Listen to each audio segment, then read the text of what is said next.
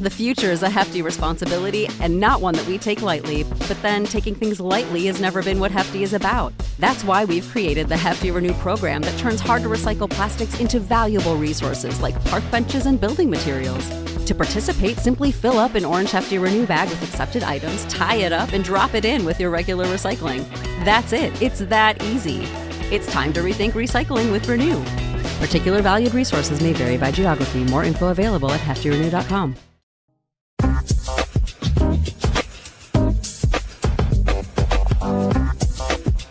Hey, Upper East Siders, and welcome back to another episode of the Lonely Boys podcast. My name is Matt. I am one of your titular Lonely Boys, and I'm here to break down Season 4, Episode 1 of Gossip Girl. That's right. We are starting another season of Lonely Boys here. The episode is titled Belles de Jour, but I am not here by myself. He has started learning how to ride a Vespa so he can have a chance with Serena Vanderwoodson. Ooh. Brendan Ruppel is back to co-host Season 4. Hey, that's a great idea. I am, of course, your co-host, the Creepy Uncle of Podcasting, aka Uncle Cream. Hi, Diddly Ho to Cream Nation, recording live episodes from the Crematorium. I am your editor-in-chief here at Cream Weekly. Dr. Officer Cream is reporting for duty here. That's right. We added Dr. Officer Cream. Wasn't there something else that just got added at the Malt Madness Championship? I haven't edited that one yet, so there could be. A lot of stuff got floated around there, yeah. So at the very least, you remembered to say Dr. Officer this time. I had to write it down, but it's here. Brendan, are you ready for a new season? I'm ready for a new season. I couldn't believe Nicole asked me today, what are you recording today? Just because she's always curious, because there's a lot of things, a lot of projects that float around the crematorium. And I said, you know what, we're finally getting to the first episode of Season 4 of Gossip Girl. It's been a long time, and I'm excited for it. That's what I love about the off-season. It gives me some time to reflect and to get amped up for the next season. Yeah, and it's a good thing we had that 2-minute previously on segment at the beginning of this episode, because it's been a while. It's been a while since that was one of the funniest parts of the whole episode. I was remembering how absurd last season was. Well, Brendan, if you can believe it, we're not by ourselves. We have a guest that everyone may be familiar with if they're a fan of this podcast. I could believe that. Yeah. Okay, great. So I'll get. We usually have a guest. We do, yeah. It's been a while since we haven't had a guest.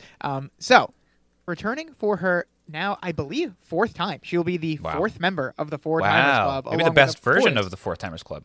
Yeah, the 4x4. Yeah. Which, of course, includes now Lita Ligori and Beyonce the Pod Nicole, of course, almost forgot. And now, wait. the iconic... Yeah, I just quickly want to say, I am a part of 2 4x4 relay records in Lindenhurst Senior High School. It's me, Rich Schimmel, Brandon All, and Rob Festa. Just want to name our four club members. So it was you, Rob Festa, and who were the other two? Rich Schimmel and Brandon All. Oh, the classics. The classics, yeah. Well, someone who will be challenging that with her Four Timers Club, with her 4x4 of her own. The iconic melgotserved Mel Sullivan is here. How are you, Mel? Bonjour, lonely boys. Bonjour. New entrance for everyone from now on. That's great. Yeah. So happy to be back. I've had to take a little bit of a Gossip Girl break because I got so ahead of watching and I had to keep up with the pod. So now I'm so excited that I can watch Season 4. And as I say, every time I come on here, I'm trying to decide when is the point of the show that I stopped watching, or is it just that the plots make so much sense that they are logical that I just feel like I've watched the show? So we'll find out. That could be. Yeah, I was going to ask, have you gotten to that point yet? Because every time you text me when you're watching, you're like, okay, I think this is the season where I stopped watching. And then it turns out that, nope, you remember it and it hasn't been. There is a chance that you've just watched this whole show. Yes, you get to the end of the series like, I've seen that too. All right. It's very possible that I just read TVGuide.com spoilers every week. And I was like, yeah, I know what's happening on the show. Who knows? But I do vaguely remember some things for this episode. So I do think I watched it initially. But I do know I did not complete Season 4. I do know that. All right. I'll take your word for it. You said you did have to take a break because you were getting so far ahead. How much Gossip Girl have you been watching between now and the last time you were on the show? I'm up to date. I've been watching every episode. I keep up, but then I'll get really caught up in it and then realize I need to stop so I can keep up with the pod. And here we are. Now I've stopped at Season 4, Episode 1. I did watch this one, but didn't even want. I wanted to keep going. Had to stop. Wow. And of course, the world wants to know if you are still the leader and president of the Vanessa fan club, or if you have started hating her at least a little bit. Maybe not as much as me and Brendan, but where does your status as Vanessa super fan come into play here? Do I still love her? Absolutely. Oh boy! I watched the episode with my mom, and you know what she said? What'd she say? She said she's very beautiful. Well, she okay, looks pretty good. She was it's nice this episode. She had a good outing. She said something funny. I don't remember what it was because I still was like, all right, that was funny, but for Vanessa, funny. But it also reminds me that you being here as leader of the fan club, one of the we have a lot of great shirts on our shop. And please go find the shop on our Instagram. But one of the shirts we're missing is a Vanessa fan club shirt or something of that nature. So I will admit, first, I do understand why people do not care for Vanessa. I understand. Okay. I hear you. All right. I get it. And sometimes it's hard to defend her. I have my logics. One day I'll explain. But not today. Maybe not today. Now, here's the thing. Do I want to make a Team Vanessa shirt, etc.? Yes, but here's the thing. I want to make sure that there's an audience for it. Right. I don't want it to just bring down your SEO value or whatever. Yeah, I love that our two main shirts are going to be Vanessa and Rufus, that's the true. two characters Yeah. that we hate. Not great. Well, glad to see you're still hanging on to that Vanessa love. She does make an appearance in this episode, as we said. I mean, usually you come on and it's a Vanessa doesn't make an appearance, so you must have been thrilled to at least get to watch Vanessa in this one. So excited to see her. The only episode I've covered where she shows up was the season 1 finale, and I couldn't even defend her because she was dressed so poorly that I had to hate her. Of course. Of course. Yeah, she That'll was, of happen. course, back from her trip to Haiti, where Dan did not call or email her the whole time, even though they were presumably dating. So we will get into all of that.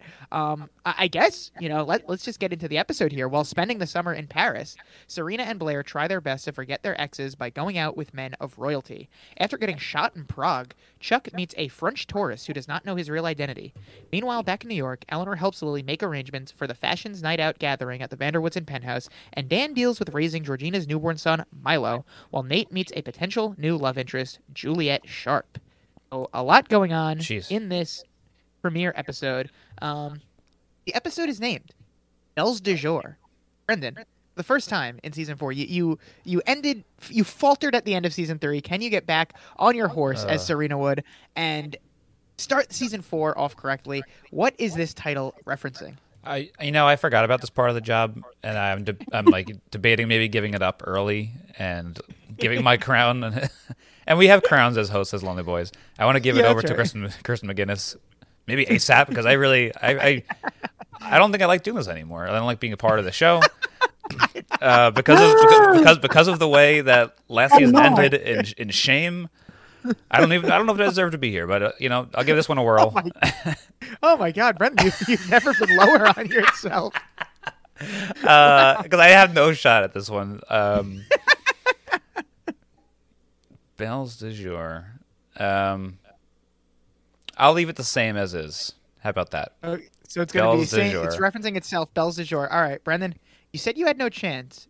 This episode is referring to the 1967 French film, Belle du Jour. It was a singular bell. You were so close. So close. You just singularized bells instead. You would have had it. All right, you know what? That's pretty good. I'm going to crush the rest of the season. I'm on top, baby. I'm going to have to look ahead and see if we have another easy stretch coming on. No, don't tell me, because I think that's what got in my head last time. I think I felt too safe. I don't want to know what's coming ahead. All right, I will not give you any clues, but for myself, I will look just to see how I think you're gonna do. So, original air date September 13th, 2010. We are back for another season. It is we start season 4 in Paris, and they are actually filming on location here in Paris. So that's exciting. And as I've said, I'm a huge first half of season 4 guy. The two halves of season 4 are like two completely different stories. It's very interesting. Okay. So first half I'm very much a fan of, and second half, we'll get to it when we get to it. Maybe I'll like it more than I remember. But we start season 4 with Blair and Serena having a great time. Serena has learned to paint portraits of nude models, apparently, while Blair's busy shopping and eating. I really wish they panned over to what she was painting as just like a stick figure. Mel, I understand you have a lot to say about the various hats that in this episode we already see them wearing in this episode here. This starts. Starts I early. do. on my notes, it literally says just too many dumb hats. And I do want to qualify that some hats are fine, but I am qualifying all as dumb hats. And yes, Serena and Blair each start with a dumb hat. Serena with a fedora, and Blair with a knit beret. That absolutely in 2010 I was wearing one of those. So they both look absurd. I will admit. On the rewatch, I was like, okay, maybe Mel's onto something here. Yeah. Hats. You had texted us prior, and I wasn't even sure. I should have figured it out by the baby's ridiculous skull cap, but I wasn't sure if this was like just another episode you were watching leading up to it, or what it was. And then as soon as I saw this first scene of the two of her hats, I was like, "Oh, this is why she was so anti-hat." Like this, of course, you thought she was just spiraling down. Yeah, you thought like, what is she thinking? No, they're dumb hats. Yeah, they're bad. They're bad. So we hear that Serena's stories sizzle while Blair's are more fizzle, and the only bow that Blair has had this summer was on her headband. So Gossip Girl still into her wordplay, of course. Serena wants to know what Gossip Girl is saying about Chuck, but Blair tells her that she couldn't be less interested, which Serena clearly is not buying, so she just stares at Blair until Blair admits that there's been no new posts and that Chuck has been MIA since the spring. So still no word on where Chuck is. Serena wants to know what Gossip Girl is saying about them. And apparently she's saying, ooh la la, Paris is burning, and Serena and Blair lit the match. I love that Gossip Girl is just like a Serena and Blair stan, and like a Blair and Chuck shipper as well. Like Gossip Girl like loves these people. Okay, and if I'm more Sizzler, what would you be? Are you more like Red Lobster? I'm not a big Red Lobster guy. I don't know, like, what is the analogy here? I don't even know what does that even mean, you're more Sizzler? Well, because they said that Blair's I get what you're referencing. But I haven't been to I would think I was trying to figure it out along with you. I thought you'd help me. Well, do Sizzlers even exist? Sizzlers were a big family outing for me and my family. I've never been to one. My mom used to love to take advantage of the salad bar, the all you can eat salad bar. So that's what we would get. And I've been to Sizzler plenty of times in my youth, but I have not seen a Sizzler in many years. No, there used to be that one in Farmville. Farmville. Road trip. There definitely was a couple on Long Island. The ones that they're all, I think maybe they're all gone. But in my head, Sizzler and Red Lobster were sort of two that like they're on the equal plane. Because I think you get something for free. Like maybe there's like a big bread basket at Red Lobster, also I guess akin to the salad bar at Sizzler. Yeah, sure. So I'd say if you're Red Lobster and I'm Sizzler, then we're more or less the same. I'd say at that salad bar, I would load up on mac and cheese. And it wasn't like mac and cheese. It was like macaroni, like bare macaroni that you put on. And then they had this like goopy cheese sauce. Oh, like a Velveeta type? That you just put all over. Oh, my God. I would feast on that mac and cheese. Like salad bar or just like buffet style mac and cheese is usually god-awful. So that's a much better iteration. Yes, this was much better. That's why I would always much prefer to go to the Sizzler than the Old Country Buffet, which was another standard. Now, are you guys too young to have gone to the infamous Taco Bell salad bar of the past? I think so. I've never seen a Taco Bell salad. I've seen the Pizza Hut salad bar. I've been to a nice sit-down Pizza Hut restaurant before, but I've never seen a Taco Bell salad maybe bar. If I saw it in person, if they could rebuild one for me, it would like ring a bell. Bell. It was it was a time to be alive. What was in the salad bar? Here's what I remember specifically, like getting to an extent. It definitely had some taco kind of things, some salad things. Had a wonderful chocolate pudding. Okay. Yep. I think every salad bar had to have chocolate pudding. I think there was like refried beans. Hell yeah. I can like literally picture it still in the Taco Bell growing up with that sweet like purple, pink, pastel vibe of the early 90s. Oh, bring it back. I think there's still a couple of those existing on Long Island, like that style, but I've never seen the salad bar. Would you like create your own nachos with the salad bar? Is that what you kind of do?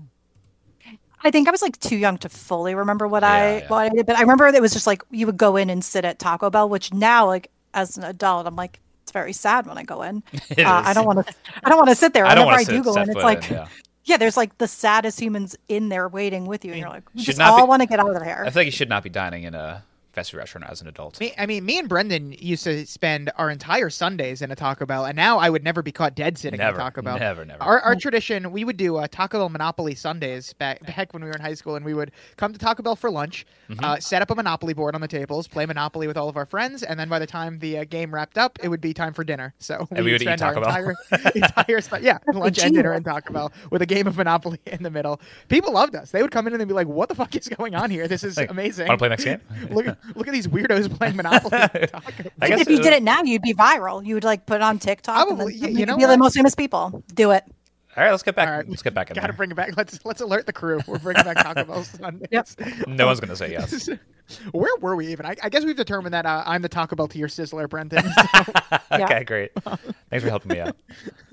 Blair's still complaining about how she hasn't gotten any guys. Meanwhile, Serena's having flings with every Frenchman that comes her way, including guys on Vespas, of course, which is part of Serena's personality. And all summer, Blair has been doing her favorite things and hoping that someone would find her who's doing the same things and feeling the same things as her. I gotta say, Blair, Serena's right in front of you. I think it's this very obvious episode. in this Oh my god! This episode, It was clear.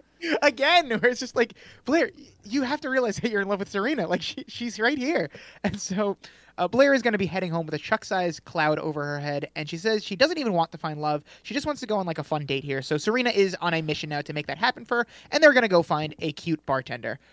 Or something for Blair to just have a fun time with before they go home.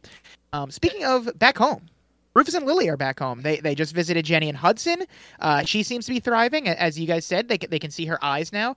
They also visited Lily's mom, who Rufus is still not a fan of.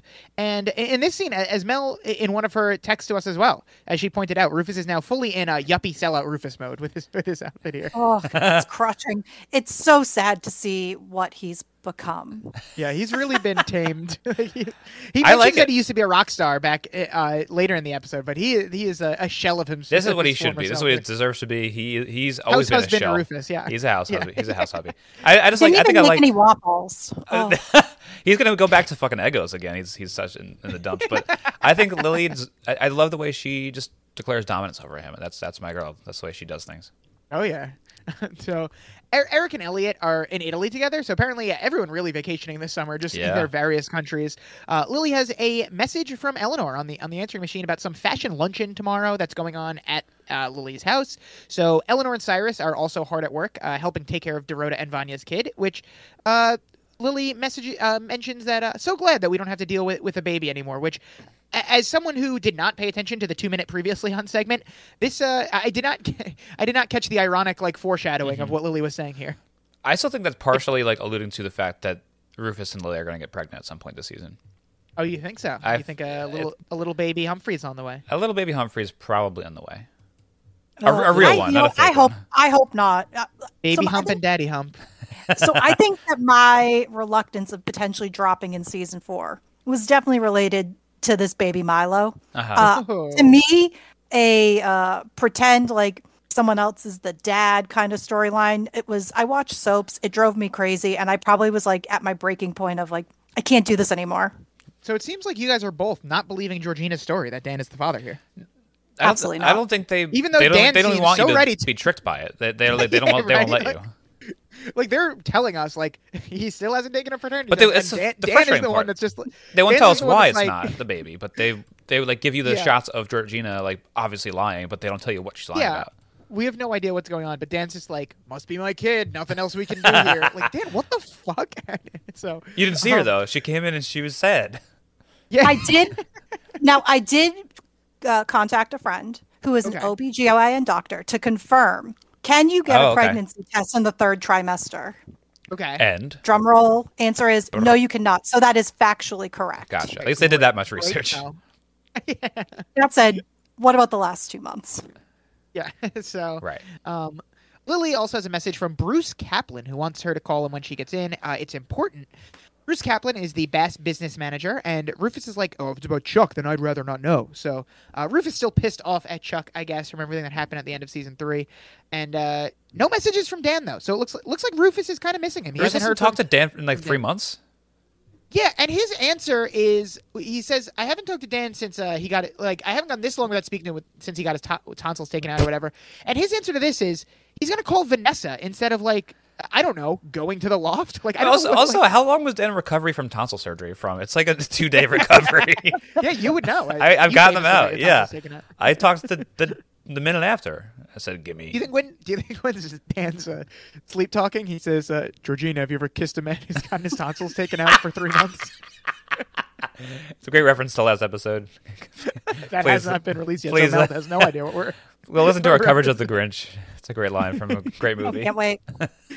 So, Dan's on the phone with Nate. He wants to hear some stories from Chuck's Little Black Book. The last time they spoke, Nate had made it through all the T's. So Nate is really going through every single name in the book. Is Good that boy. what we're I led to think be so. here? And then Dan wants to know what he's up to now, and Nate goes, "Let's just say V is for Vivid, and we'll leave it at that." Okay. All right.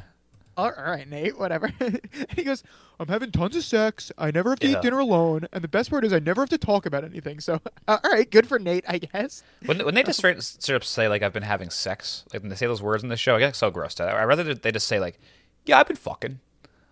But I guess they can't say that, but I don't know. We had a problem. Before they were shying away from saying sex Yeah. and saying, like, sleeping with or partying with. And we were like, I wish they'd just say sex. And Yeah, now no, I that they're don't like saying it. sex, you're like, I want them to say fucking. Yeah, let's go to the next level. Dan, you don't understand. I'm fucking so much these days. My dick is And raw, I never bro. have to eat, and I never have to eat dinner alone. Also, what is more like going to dinner alone? Already a weird experience. I feel it'd be worse to go with another person and literally never speak to them. Like, what is Just have them be on the strange? phone the whole He's like- time. He's like, this is the life. I'm sleeping with random girls and then bringing them to dinner for awkward conversation. That's the last thing I want to do on a Right. date. Yeah, because I assumed he meant, like, they were just having dinner at the hotel, but then when we go see him bring on, like, this is Yeah. his nightly date. Exactly. That is awful. So Nate mentions he's exhausted, and Dan's like, "Oh, you don't even know exhausted, bro." And this is when I this is fucked when so hard, I remember got a that- baby out of it. that Georgina was pregnant with Dan's baby at the end of last season because, again, I did not really pay Alright. attention. And so Dan has not told his family at all, and Dan assures Nate that he'll stop keeping it a secret and tell them now that they're home. As he answers the door, and it's Vanessa, and she says, "Tell them what?" So now it looks like Vanessa's gonna find out here. Bum, Blair bum, and Serena bum. Blair and Serena are talking about Dan and Nate, and Blair is trying to make Serena pick between Dan and Nate, even though, like, Nate dumped Serena and Dan was trying to make things work with Vanessa, as Serena points out. And again, I just have to point out that Blair's hat is kind of ridiculous in this scene. That whatever's going on back there, that knitted hat or whatever she's wearing. Yeah, this is a big fashion episode. I guess they had to really lay on the fashion thick because they were in Paris. But there's a lot of even like little cutaways of all these brands that I'd never heard of before that. But I think I'm supposed to know. Yes, a huge fashion episode and a huge cameo episode. There were so many cameos of people like in the fashion industry and stuff like that. Oh, really? That Okay. I had no idea who most of them were. Yeah, me either. They were But dressed like anytime- assholes. That's all I can say. Anytime you just see a main character talking with someone random, like when Lily's like, "Oh, hey, Meredith, sorry, but we have to continue the party at Eleanor's." Like, why is she talking to Meredith? You have to assume that Right, this Meredith right. lady is just some random cameo that we got Totally. for 2 seconds. But I did recognize one cameo, of course, that we will get to. Yeah, so if you Serena- came to listen to this episode hoping we would kind of marvel over the cameos, you came to the wrong podcast. We have no idea who these people are. We don't like clothes. we, I mean, Gagan we hate famously clothes records shirtless in the summertime. I was gonna say, we hate clothes so much. Some of us record without them in the summer. Also, because we talk so much about dumb hats, what I did before this to prep tonight was that I watched the I Think You Should Leave skit about Brian's dumb Right. hat. Which, if you haven't seen, I please mean, look it up. yes. That's exactly my attitude to the dumb hats. it's a great skit. At this point, I've seen every I Think You Should Leave except for 2 episodes. But very, very funny show, I must say. Wait, like every, 2 random every ones, single or just skit like made the me laugh. last 2 that are available? I think to it's the last 2. Well, Okay. because when I went to friend of the pod Sean Gallagher's house one time, he was showing it to me, and then when I went to friend of the pod Lita's house once, I breezed through like most of it. Nice. And then I think it was just the last 2 we never got to, but that's for when we start the I Think You Should Leave podcast. So Covering a sketch show. yeah, All right, cool. Yeah. Serena gets a delivery, and Blair presumes it's the course catalog for Brown, which. Why is Serena getting this delivered to her in Paris? And also, like, can't she just look at it online? Like, why is she getting sent this huge course catalog to her while she's, like, vacationing in Paris? It made no For sense. the plot, baby. It is funny. In September, classes start in like 2 weeks. Yeah, she should have made her schedule already. Classes This is- sometimes this even makes start no like the end sense. of August. Yeah, I've never.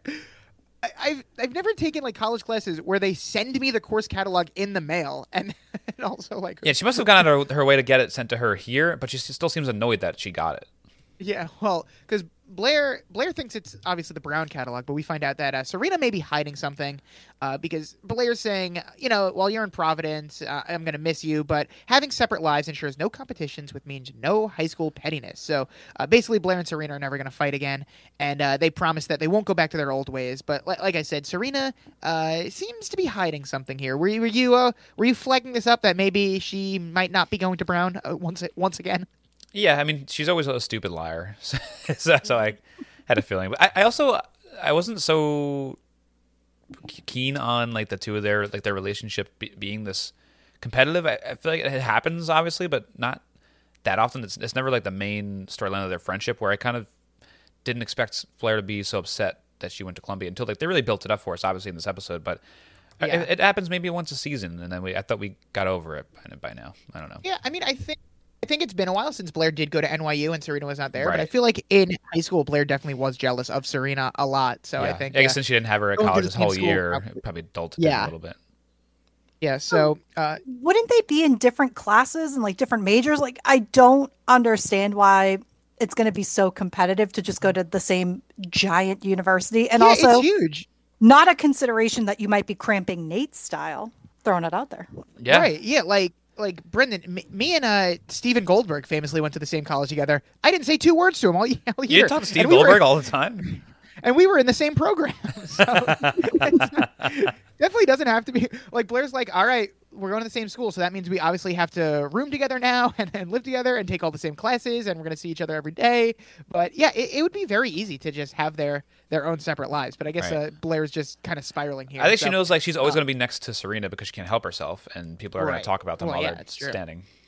Yeah, they're going to talk about them while they're standing. As Yeah. as They're as walking, they they're do. fine. Yep. Jesus fucking Christ. That was my Lily and Serena hybrid, but Lena, Lily is okay. meeting with Bruce, and Bruce is wondering where Charles is as well, but Lily has not heard from him in a long time, and Bruce needs Lily's help finding him and fast because he hasn't paid the mortgage on the Empire since May, which is when he left, and so one more missed payment and Chuck will be in default. Bruce has brought over the last record of Chuck's movements and tells Lily to look them over and make a few calls. So did you think Chuck was dead? No, of course not. I mean, you also would have mentioned this is Chuck's last episode last time, I think. No, I would have left that up. Okay. No, yeah, to I didn't think we would endure half the series without Chuck. Right. Mel, did you think Chuck was dead? Or you've, of course, gotten this far in your in Gossip Girl before, so you knew he wasn't. I mean, unfortunately, he's not. Wow. And what I wondered was, where the hell was my favorite character, Andrew Tyler, in all of this? Yes. Where's Andrew Tyler? Get the PI on the case. He'd crack this. He'd crack this in 2 seconds. That is true. They must have had a falling out. He must be like, no, I'm Chuck's guy. I don't work for you, Lily. I'm not you. I'm still mad at what you did to Bart. Like how that whole thing ended. I'm not gonna do this for you. Yeah, I feel like Andrew Tyler should be on this case.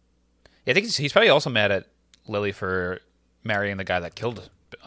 Yeah, exactly. Bass, yeah. Rufus in the picture. He's definitely on strike, probably. Yeah. So, Lily's first call is to Serena, and she wants to hear all about Serena's day, the food, the shopping, the boys on Vespas. Like, Serena has made this such a part of her personality, even Lily knows about her Right. Vespa obsession. So, Lily asks Serena if Blair has heard from Charles, and Serena says no, and she doesn't expect to. Chuck is actually being decent and leaving Blair alone. And she says that Blair is still hurting. She's putting on a brave face, and also tells Lily not to worry about Chuck, which I don't know why everyone is so sure that Chuck is fine. I feel I like know. Chuck would have tried to contact Blair by now, or Gossip Girl would have seen him, or something. This would be so funny if he was dead and everyone was like, it's so decent of him to just not reach out. What an asshole. And meanwhile, he's I guess in he the really ground. has turned over a new leaf.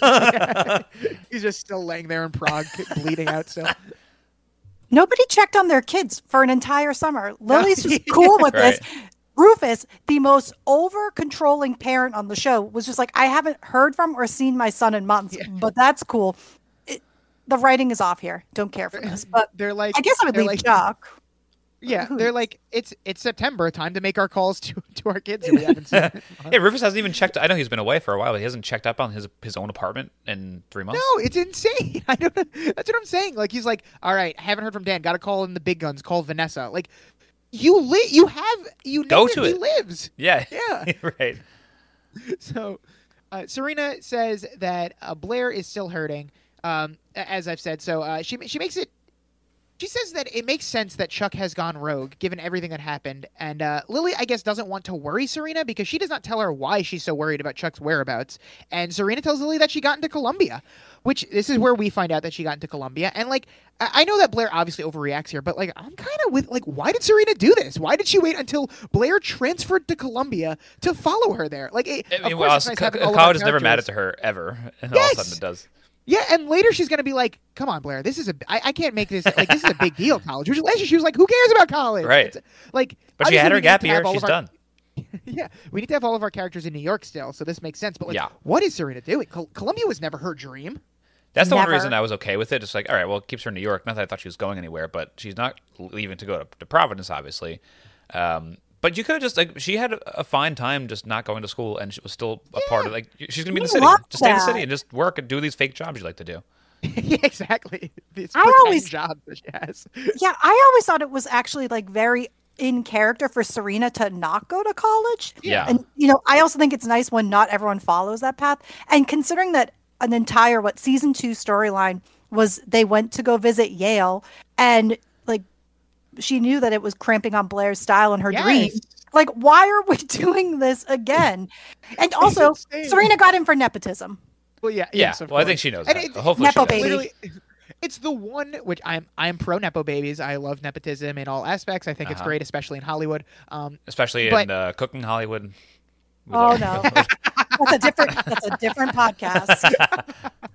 So, I mean, yeah, it's the one school that she knows that Blair is going to. She's going to be doing this, and she knows, like, this is she can't plead ignorance. She knows that Blair's going to be upset about this because she hasn't told Blair. Like, obviously, she must know there's a reason she's keeping it from her. So, I mean, it's just obviously you can't tell Serena not to go to Columbia, but she could have done this much differently, and obviously they're in a good place by the end of it. But just to keep this from her, and then, like, we'll get to it when we get to it. Yeah. But well, it's like that's why Dan doesn't tell Rufus anything. Like, he knows how he'll react, and Dan's also an idiot. Yeah. They're all idiots in this episode. I can't deal with that. This was a very difficult episode to just it was infuriating. One LVP. Yeah, right. So Dan and Vanessa, instead of calling Dan, Rufus called Vanessa to get her to get in touch with Dan, which seems like Rufus just wanted to chat with Vanessa. I think he's like, oh, got to get in touch with Dan. My girl. Let me call my girl Vanessa. So Vanessa assumed that Dan was with Serena because what other reason would he have for not calling or emailing Vanessa all summer? And Dan apologizes but assures her that there is a reason. So Vanessa looks around the loft. She thinks he's a hoarder at first, but then she asks if he's okay, and she sees some women's undies and accuses Dan of seeing someone new, which Dan denies. But at that exact moment, Georgina asks what's going on, and Vanessa is shocked that Dan is apparently dating Georgina here. Yeah, I mean, and again, it's not even a fun reveal because we know. Yeah, we know what's going on. Yeah. I also have a prediction for the end of the season that we're going to repeat what happened last season exactly, where Georgina walks in with the big belly and says hello. But it's going to be Vanessa. Hello. Hello, it's me. That was her exact word. It's going to be Vanessa to Rufus. And Vanessa's going to walk in and say, hello. Hello. I took a paternity test. It's yours. It's yours, puppy. Dan immediately says they aren't dating. And Georgina's like, yeah, we barely even leave the house. Which, again, we can tell. That squalor. I was so afraid for that child in that den of dirt. Yeah. And, oh, my God. CPS, call them. Obviously. And again, why does Dan do and say the things he does? Why doesn't Dan at any moment during the first 5 minutes of this conversation just be like, oh, I have a baby? Like, he's trying to keep it from her, but he's just letting her think that she's the worst and that he's just dating Georgina. And so Vanessa lets us know she doesn't believe in God by asking, what other possible reason could there be in the God I don't believe in's universe for Georgina Spark to be leaving lingerie around your house? Now, it's obviously not surprising that Vanessa is an atheist. We may have even knew that already, but it's even less surprising that Vanessa is the type of person who's very annoying about her atheism and always mentioning that she does not believe in God. I loved that line. I was like, that is a well-written line. The God I don't believe in's universe. Something very Vanessa for her to say. Vanessa. So, Georgina finally picks up the baby, and Dan tells Vanessa to meet their son, Milo. What do we think of the name Milo? Dumb hat, of course. Yes. Dumb baby. Dumb hat, average. Yeah. It's a dumpster baby. I had a cat named Milo, so that's all I can really say on the subject. Should they have named the baby One-Eyed Gingy instead? Of course, Brendan's most famous cat. Most famous cat that started the whole cat dynasty on Clinton Avenue. One-Eyed Gingy was the leader of that cat gang. She truly was. No one fucks with Gingy, especially when she started losing her hair by her butt. Yeah, no one fucks with a cat with one eye. And bumps on her back. That's the number one rule of cat gangs. Nate is out to dinner with some random girl. She is just yapping away on the phone, telling someone to shut up. And Nate looks like he's either very hungover or he's trying out for the new Top Gun movie. Which, what a look for Nate here with the aviators. I was disappointed to think he was hungover because, like, oh, you should just do that all the time, dude. Like, you don't need to be hungover. You look cool. You're out to eat with these shades on. He was rocking the look. It seems like he's gotten a nice like haircut too. He's really starting season 4 off very hot. Yeah, he looks incredible. I think Dan, he also looks, even though they tried to make him look messy, I think he looks hunkier than ever. He definitely looks like look hunky. His jawline looks great. He maybe was, I don't know if he slimmed out or got more cut. I can't really tell. He was filling out that t-shirt. Yeah. I like that. He looks good. Nate and the girl sit at a table, and the girl sitting next to them is trying to read a book and is clearly annoyed. So Nate just dismisses the girl, and this new girl here, throws some shade on Nate's girlfriend. But Nate's like, "Oh, she's not my girlfriend. She's just a girl that was in a little black book that my friend left me for the summer." I don't know why he's so forthcoming about this. And then when Nate says it, he just like smiles at this girl, like, "Yeah, that's I've right." been fucking.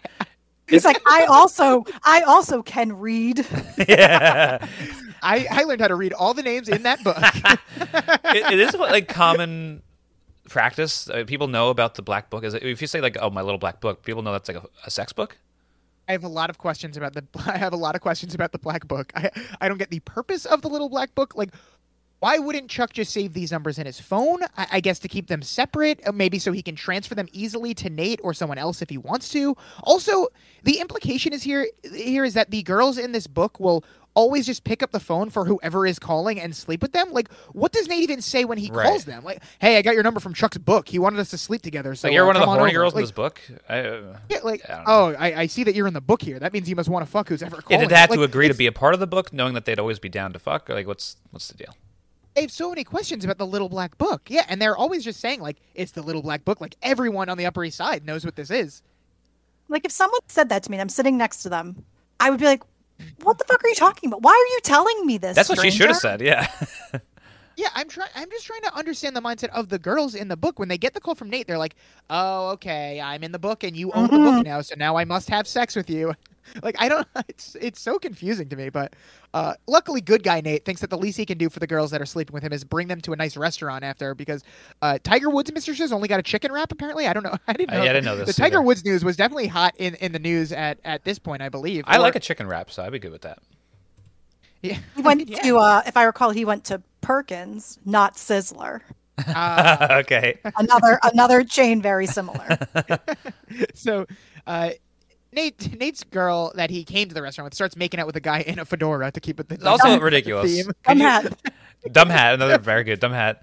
Can you imagine just going to a brunch with somebody, then being on the phone, and then like while you're still on the phone, just start hooking up with somebody? It's incredible. What a move! Like, did he recognize her? Was he like, oh, Becky from the Black Book? It was a brand new meet. Book too? All right, I guess I have to hook up with you now. And so she leaves with him. Nate could not care less. He just starts laughing and says, "Easy come, easy go." And the new girl is like, "I can't tell if your approach is enlightened or chauvinistic." So Nate tells her to take her seat and find out, which I guess is a solid line, as the girl points out. But she has an appointment that she can't be late for, so they're not gonna get to have their first date as Nate wants. Yeah, because Nate tries to get her number before she leaves, and she's just like, so easy. "What? It's not in your friend's black book," which another solid line. Yeah, well, like you said, easy come, easy go, and this is not an easy come. Funny enough, also my version of the television program, obviously the CC said easy cum. Yeah, you know. Come on, you know. Yeah, it's specified. He said easy come, and I do mean come, if you know what I'm saying. Easy go. Check the closed captions. Yeah, I believe Nate points to the closed captions. He does at that point, just to really emphasize. He stares directly at the camera. Blair is staring at a giant painting in a museum. A Frenchman comes up to her and asks if she likes the painting, and they're speaking to each other in French, which is very impressive that Blair can speak conversational French, like well enough for an actual Frenchman to talk to her. And But then he starts speaking to her in English, and now Blair wants to know how he knew she was American. And she's like, don't tell me it's because my accent isn't as good as I think it is. And apparently he knew because her watch is set to Eastern Standard Time, which I've never once looked at someone's watch and noticed what time it was when first meeting someone. Like, That was insane, too. he's talking to this girl, and he's just like, oh, what is your watch set to? Like, that's He's got such a wrist crazy fetish. thing to look at. Also, this Quite same the exact crazy scenario thing. happened to me when I was in New Orleans. What? You were staring at a painting? I was staring at a painting, and Checked out a watch. no, we had a conversation in their accent, and I couldn't believe that they started talking in my New York accent, and I was like, "How did you understand? How did you know I wasn't from here?" It was very very I just similar. love bringing up your trip to New Orleans. It's like the one place you've been, apparently. That's the only place I've ever been. Even though we have been to Italy, which would be a much cooler Yeah, but place to I can't really speak Italian. Andiamo. Let's go. I think. Dove. Where? Dove il drugs. Okay. I know that we one, learned how buddy. to say that for our Italy trip. Who taught us that? Got wild. I think Ali DeLucy was doing Google Translate. Okay, I thought it was one of the chaperones. Oh yeah, Mr. Ciaffaletti. Smith was big. Yeah. Big Ciaffaletti. Oh, good times. Anyway, so Louis never been to New York, but he'd love to hear about it over dinner. So he exchanges information with Blair and makes plans to pick her up at 9. The Frenchman has to go because someone comes and tells him that the car is ready for them. And he also mentions the name Grimaldi, which seems to pique Blair's interest. But he tells her, no, not Grimaldi. It's Louis, just Louis. But Blair has heard Grimaldi, and now she is she has her sights set on that. I wouldn't have known who this was until she said it was a prince. Is this common knowledge? The Grimaldis? I believe this is a fictional character. I don't know if the Grimaldis are actually the royal family Right. in France. I didn't know there was a royal family in France. France. I know nothing about the royal family in Britain, let alone the royal No. family in France. I have no idea. I'd say I get all my royals information from Comedy Bang Bang. It's royal Mel, watch. Do you know if the Grimaldis are any real people? I'm looking it up now. I definitely, and I would recommend don't Google it because I got confused because I was like, didn't Blair date a prince? I was trying to remember, but that was the Duchess whole thing. Yeah. Okay. The Lord. So potentially, yes, there is a House of Grimaldi in Monaco, but I also don't know if this is just a link to the Gossip Girl wiki. So Right. not 100% here, Oh, but yeah, So it has. it's true in Oh one wait, Town word. and Country. It's Town and Country magazine has verified the Monaco royal family tree, a guide to the House of Grimaldi. So there Yeah. we go. The House of Grimaldi is the current reigning house of the Principality of Monaco. I don't know. Is he a cameo? Is he one of your cameos you recognized? I think this is an actor that's playing him. I don't believe that royalty Prince Grimaldi was actually coming to Gossip Girl. So I think this is a fictionalized version of the Grimaldi prince. But here he is anyway. So Blair is going to call Serena, and Serena answers as she's about to, of course, get on a Vespa with some random guy. And so Blair tells Serena that she thinks she just met an actual prince, as in a Grimaldi. And Serena drops her Vespa boy to go shopping with Blair just because she's a great friend. She is a great friend. And then what happens then? Teenage Dream starts playing by Katy Perry, Yeah. which truly, the album Teenage Dream, truly one of the best pop albums of all time. And then Katy Perry never made anything great again. It's crazy. It's really, I mean, maybe a couple of good songs here and there, but this album, I think, when it was at its peak, it had like the most #1 charted songs Oh my on God. a record all Bangers. time. I think So maybe many it was hits. tied with like a Michael Jackson album or something like that. It's insane. I love that album very, very much. Also, Hit this music in after this hit. episode was just so timely and so funny. Like the way the episode starts, it starts with a I don't know what song it was, but just like that's a great noise for 2010. Very Great good. noise for 20. And this is a great song.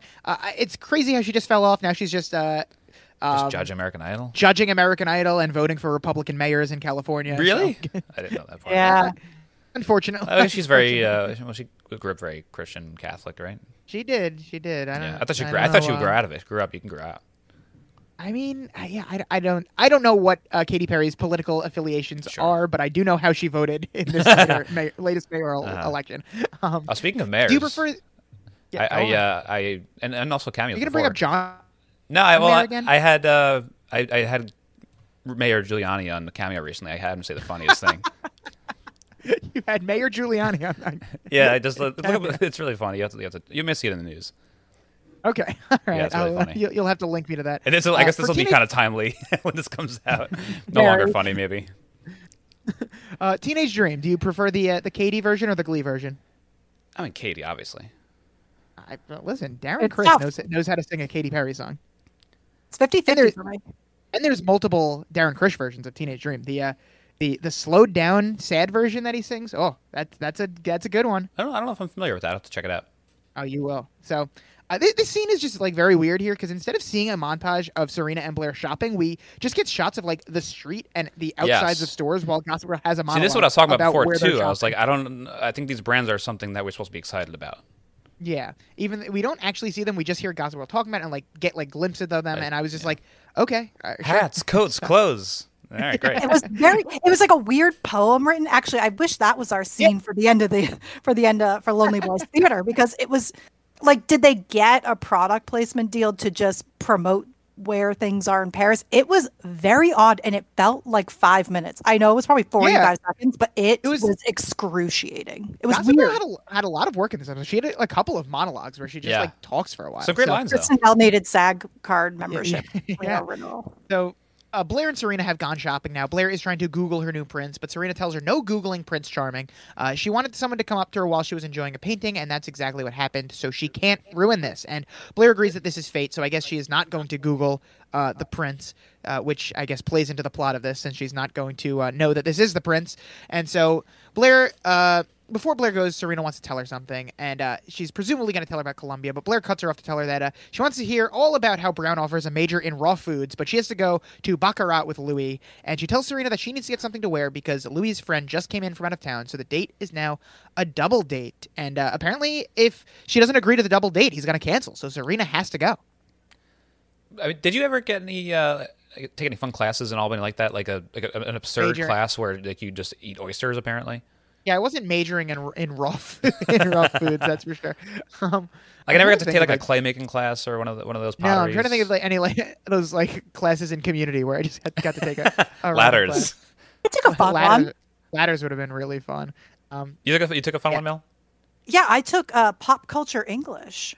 Oh, that does sound fun. Yeah, well, you got to read we read like 2 graphic novels, we watched movies, and like every class 2 people would have to like report on whatever was like the chapter of the week or part of the film. So I had to cover the first half of Batman the movie, and I forget what my other one was. It was a blast. You just talked about TV and movies and comic books for a semester. That sounds fun, but it sounds like real work still, unfortunately. So it does not qualify. My friend did the first day of class when he was like, and we're going to have discussions every class, and my friend literally just got up and left the class. Not what I was looking for. My public speaking class, we had to like write speeches and present them, and I became known as the guy that just did all their speeches on TV shows and TV. So it was just expected. And here we are now. There you go. Yeah, to just talk about TV. So that was and got an easy A in that class. Not to brag, obviously. I think the 3 of us would have had a great time in Mel's class. Yeah, that would have been fantastic. Yeah. So we would have just done an episode of the podcast. Probably. I think so. And one of my friends that I've maintained a friendship with works for RuPaul's Drag Race. So come on, I was shocked when I found that out. Pretty cool. Oh my god, that's incredible. The dream. So, Blair mentioned something about brown shoes, and the word brown triggers her to remember that they were talking about college. But I guess the moment has passed now because Serena no longer wants to tell Blair that she is going to Colombia. So she's still not going to know about that. Georgina is speaking to the Russians on the phone. Remember she was in trouble with Russians at the end of the last season. Just how could you forget? Bring this back. She's looking at. I don't know how on earth does this baby have anything to do with Russians. I have no idea what's going on. I don't remember what happens here. She's looking at Milo's birth certificate and telling like this shady Russian guy on the phone that she needs some more time. So the Russian agrees to give her one more day. And then what on earth is going on here? I don't know. I hate when they do this because they give you just enough to be confused, but not enough to maybe like sort of piece it together and make some sort of prediction. It's never enough, and it's annoying. Just cut it out. Like, but I will say that I cut it out. I love that Georgina's here though. At the very least, she cracked me up this episode. So I'll take that. Georgina's always welcome. But the storyline is just so silly. I didn't even really remember the Russian part of it. I just know that Georgina's quirky, so sometimes she says things in foreign languages. Well, yeah, she gets another call and starts cursing out the guy in Russian, but it turns out it's Rufus, and he's like, okay, this is clearly the wrong number. But then Georgina's like, oh, no, it's Georgina. It's so great to hear from you. But to Rufus's confusion, Rufus has no idea why Georgina is answering his phone or where Dan is. You should be scared, and I think he was scared. Yeah. Also, weird that he doesn't ask why Georgina was answering the phone in Russian. Like, he has no questions about that. And also, the Russians have the home phone number to the loft, and like they've never like Great point. They've never accidentally called while Dan was home. Like, how is this happening? I didn't even realize that was on the home phone. That's so funny. You call my landline. It makes no sense. So Dan and Vanessa are walking around. Caller ID just says they're Russians. Dan's talking about his baby woes. He knows all about breastfeeding and baby poops. Vanessa uses the phrase Georgina in this conversation, which really unsettled me. I didn't like that. I kind of liked it, but I wasn't so sure about it. Joke of the episode? No, there was a lot of good jokes in this episode. As far even though every character was annoying and frustrating, there's a lot of funny lines, and maybe even some of them came from Gossip Girl this episode. But I think I've settled on one really sweet one later. Okay, so. Dan again goes back to his old tricks of begging Vanessa not to tell Rufus and Lily because he needs to be the one to tell them. And she's like, "Why haven't you?" And he's like, "Oh, because I was freaking out." Like, okay, so I don't understand, and so Vanessa asked Dan what everyone is thinking, if he's sure that Milo is his, and he's like, "Yeah, of course. I mean, I'm pretty sure." And it turns out that they have not taken a paternity test, and there really isn't any reason why not. Like, he can't answer why not. He's just like, Georgina came to me, she was freaking out, which isn't even how I remembered it. Like, Georgina came very calm at the end of last season and just like nonchalantly showed off her pregnant belly. She was not freaking out at all. She seemed like happy and confident. She was glowing. Like, it was my idea. For her to move in. I kept waiting for the crazy shoe to drop, but it never did. And he is crazy shoe to drop was her walking through the door. That was the crazy shoe. The crazy shoe started on the ground. It couldn't drop any further. He still has not mentioned one reason why he hasn't gotten a paternity test. Like, even if Georgina is as good with Milo as Dan claims she is, that doesn't matter if Milo is not his kid. And as we said in season 3, the first 4 things Georgina says are always lies. So why on earth is he so quick to believe this huge thing that affects his life and has affected his entire summer? And do you think that Rufus's son, of all people, has that strong of swimmers? Because I do not think that. Yeah, those beta cuck sperm cells. Those are old school Mountain Dew fucking cummers right there. Yeah, but Rufus fathered Scott. We remember Scott. Oh, right. Of course, who could forget? Who could forget Scott? I would love to forget Scott. Vanessa is somehow the rational one in this conversation for once. She's yelling at Dan that everything that comes out of Georgina's mouth is a lie, let alone anywhere else, which, again, stop mentioning Georgina's vagina so much. She loves talking about it. She can't get enough of that Georgina. So, at least Dan has not signed the birth certificate. He says he won't until they get the test. So Blair and Serena, they are admiring how well they did at shopping. Louis has driven himself to the date, and you can tell that Blair is immediately thinking that something is up. Even though she tries to put on a brave face, she's like, "Oh yeah, driving yourself, independent, progressive, very, very cool." But Louis tells Blair that she looks amazing and then introduces himself to Serena. I love how Louis pronounces Serena's name all episode. Serena. Serena is I hadn't even thought that Blair had never been in a front seat before. That's so funny, and I loved it. I also would have loved it if someone offered Serena the front seat and she just starts screaming and running because of the last time she was in the passenger seat. No, I know what you're trying to do. Next thing I know, I'm going to end up in the driver's seat with blood pouring out of my head. Serena gets introduced to Jean-Michel Grimaldi of Monaco, and Blair is very confused because she thought that Louis was their Grimaldi, but it turns out that Louis is the driver for Jean-Michel's family. Puts on the hat. Another dumb hat. Another dumb hat. Great hat. Blair has a sit shotgun. Louis wears his silly driver hat. We should start doing a hat of the episode award. I like that. This episode. Absolutely. I think this one does take it. No, I love putting on the driver's I'm still a fan of skull cap for the baby. I will say that when he puts that hat on, it's the perfect fuck you moment of the entire episode of like just checking. Right, like especially like knowing afterwards that like he's obviously not just a driver. It is like, going back to that it is perfect. So funny. And I know that Blair did not want to Google Grimaldi, but at this point when she's like, "Oh, this is just a driver," like, wouldn't she just like say fuck it and like Google? Like, I don't know. I feel like she should find this out eventually, but I guess she does not. And I also get that Louis is trying to test Blair here, but I guess he couldn't have known how much of a sore subject this would be. Like Serena, of course, getting a date with a prince, and Blair getting the second-rate driver, even though like being a princess is literally Blair's dream, and she's always losing out to Serena. Like, sure, Blair is shitty in this episode, but I completely get why she's so upset, and like I would be just as pissy as Blair is. Just as pissy? I don't know if I'd be just as pissy. I would be. If you ever did this to me, Brendan, I would be pushing you in a fountain so quick. Well, she also was begging Serena to come with her. This is just the way it happened. It's just the situation. And to Blair's credit, she is trying to like suck it up until she finds out that Serena is going to Colombia, and then it's just like something snaps in her. Right. And when it snaps, it is great. Yeah, she's like, listen, not only is she stealing my prince, but now she's going to be doing the same thing to me in Colombia when she comes. So I get because she sees that it effortlessly happens too. She can't help herself. I can't condone it, but like I understand where she's coming from. Like I've been quite the jealous Johnny back in my day, so I get classic phrase. I do love that you compare me to Serena. I don't see myself in that light, but I would love to see myself in a nice blonde mane like that and just crushing it with the princess. Hey, you could grow it out. You could grow out the blonde mane. If I grow it out, then I had to start dating a princess. I don't know if I want to go there. That's true. So, Lily comes downstairs. Eleanor has arrived early to help set up. She's made Lily's name tag to say Lily Bess Humphrey. And Rufus is like, you know that Bess isn't Lily's middle name, but Eleanor said she was worried that no one would know who she was because there's not a lot of Humphreys in the society pages. What a brutal burn. That was Eleanor. Almost joke of the episode. It was very close. Yeah. It was winning at that time. An effortless takedown of Rufus, as is often the case. Yes. And he just takes it. It's like, you know what? Fair play. The loser he is.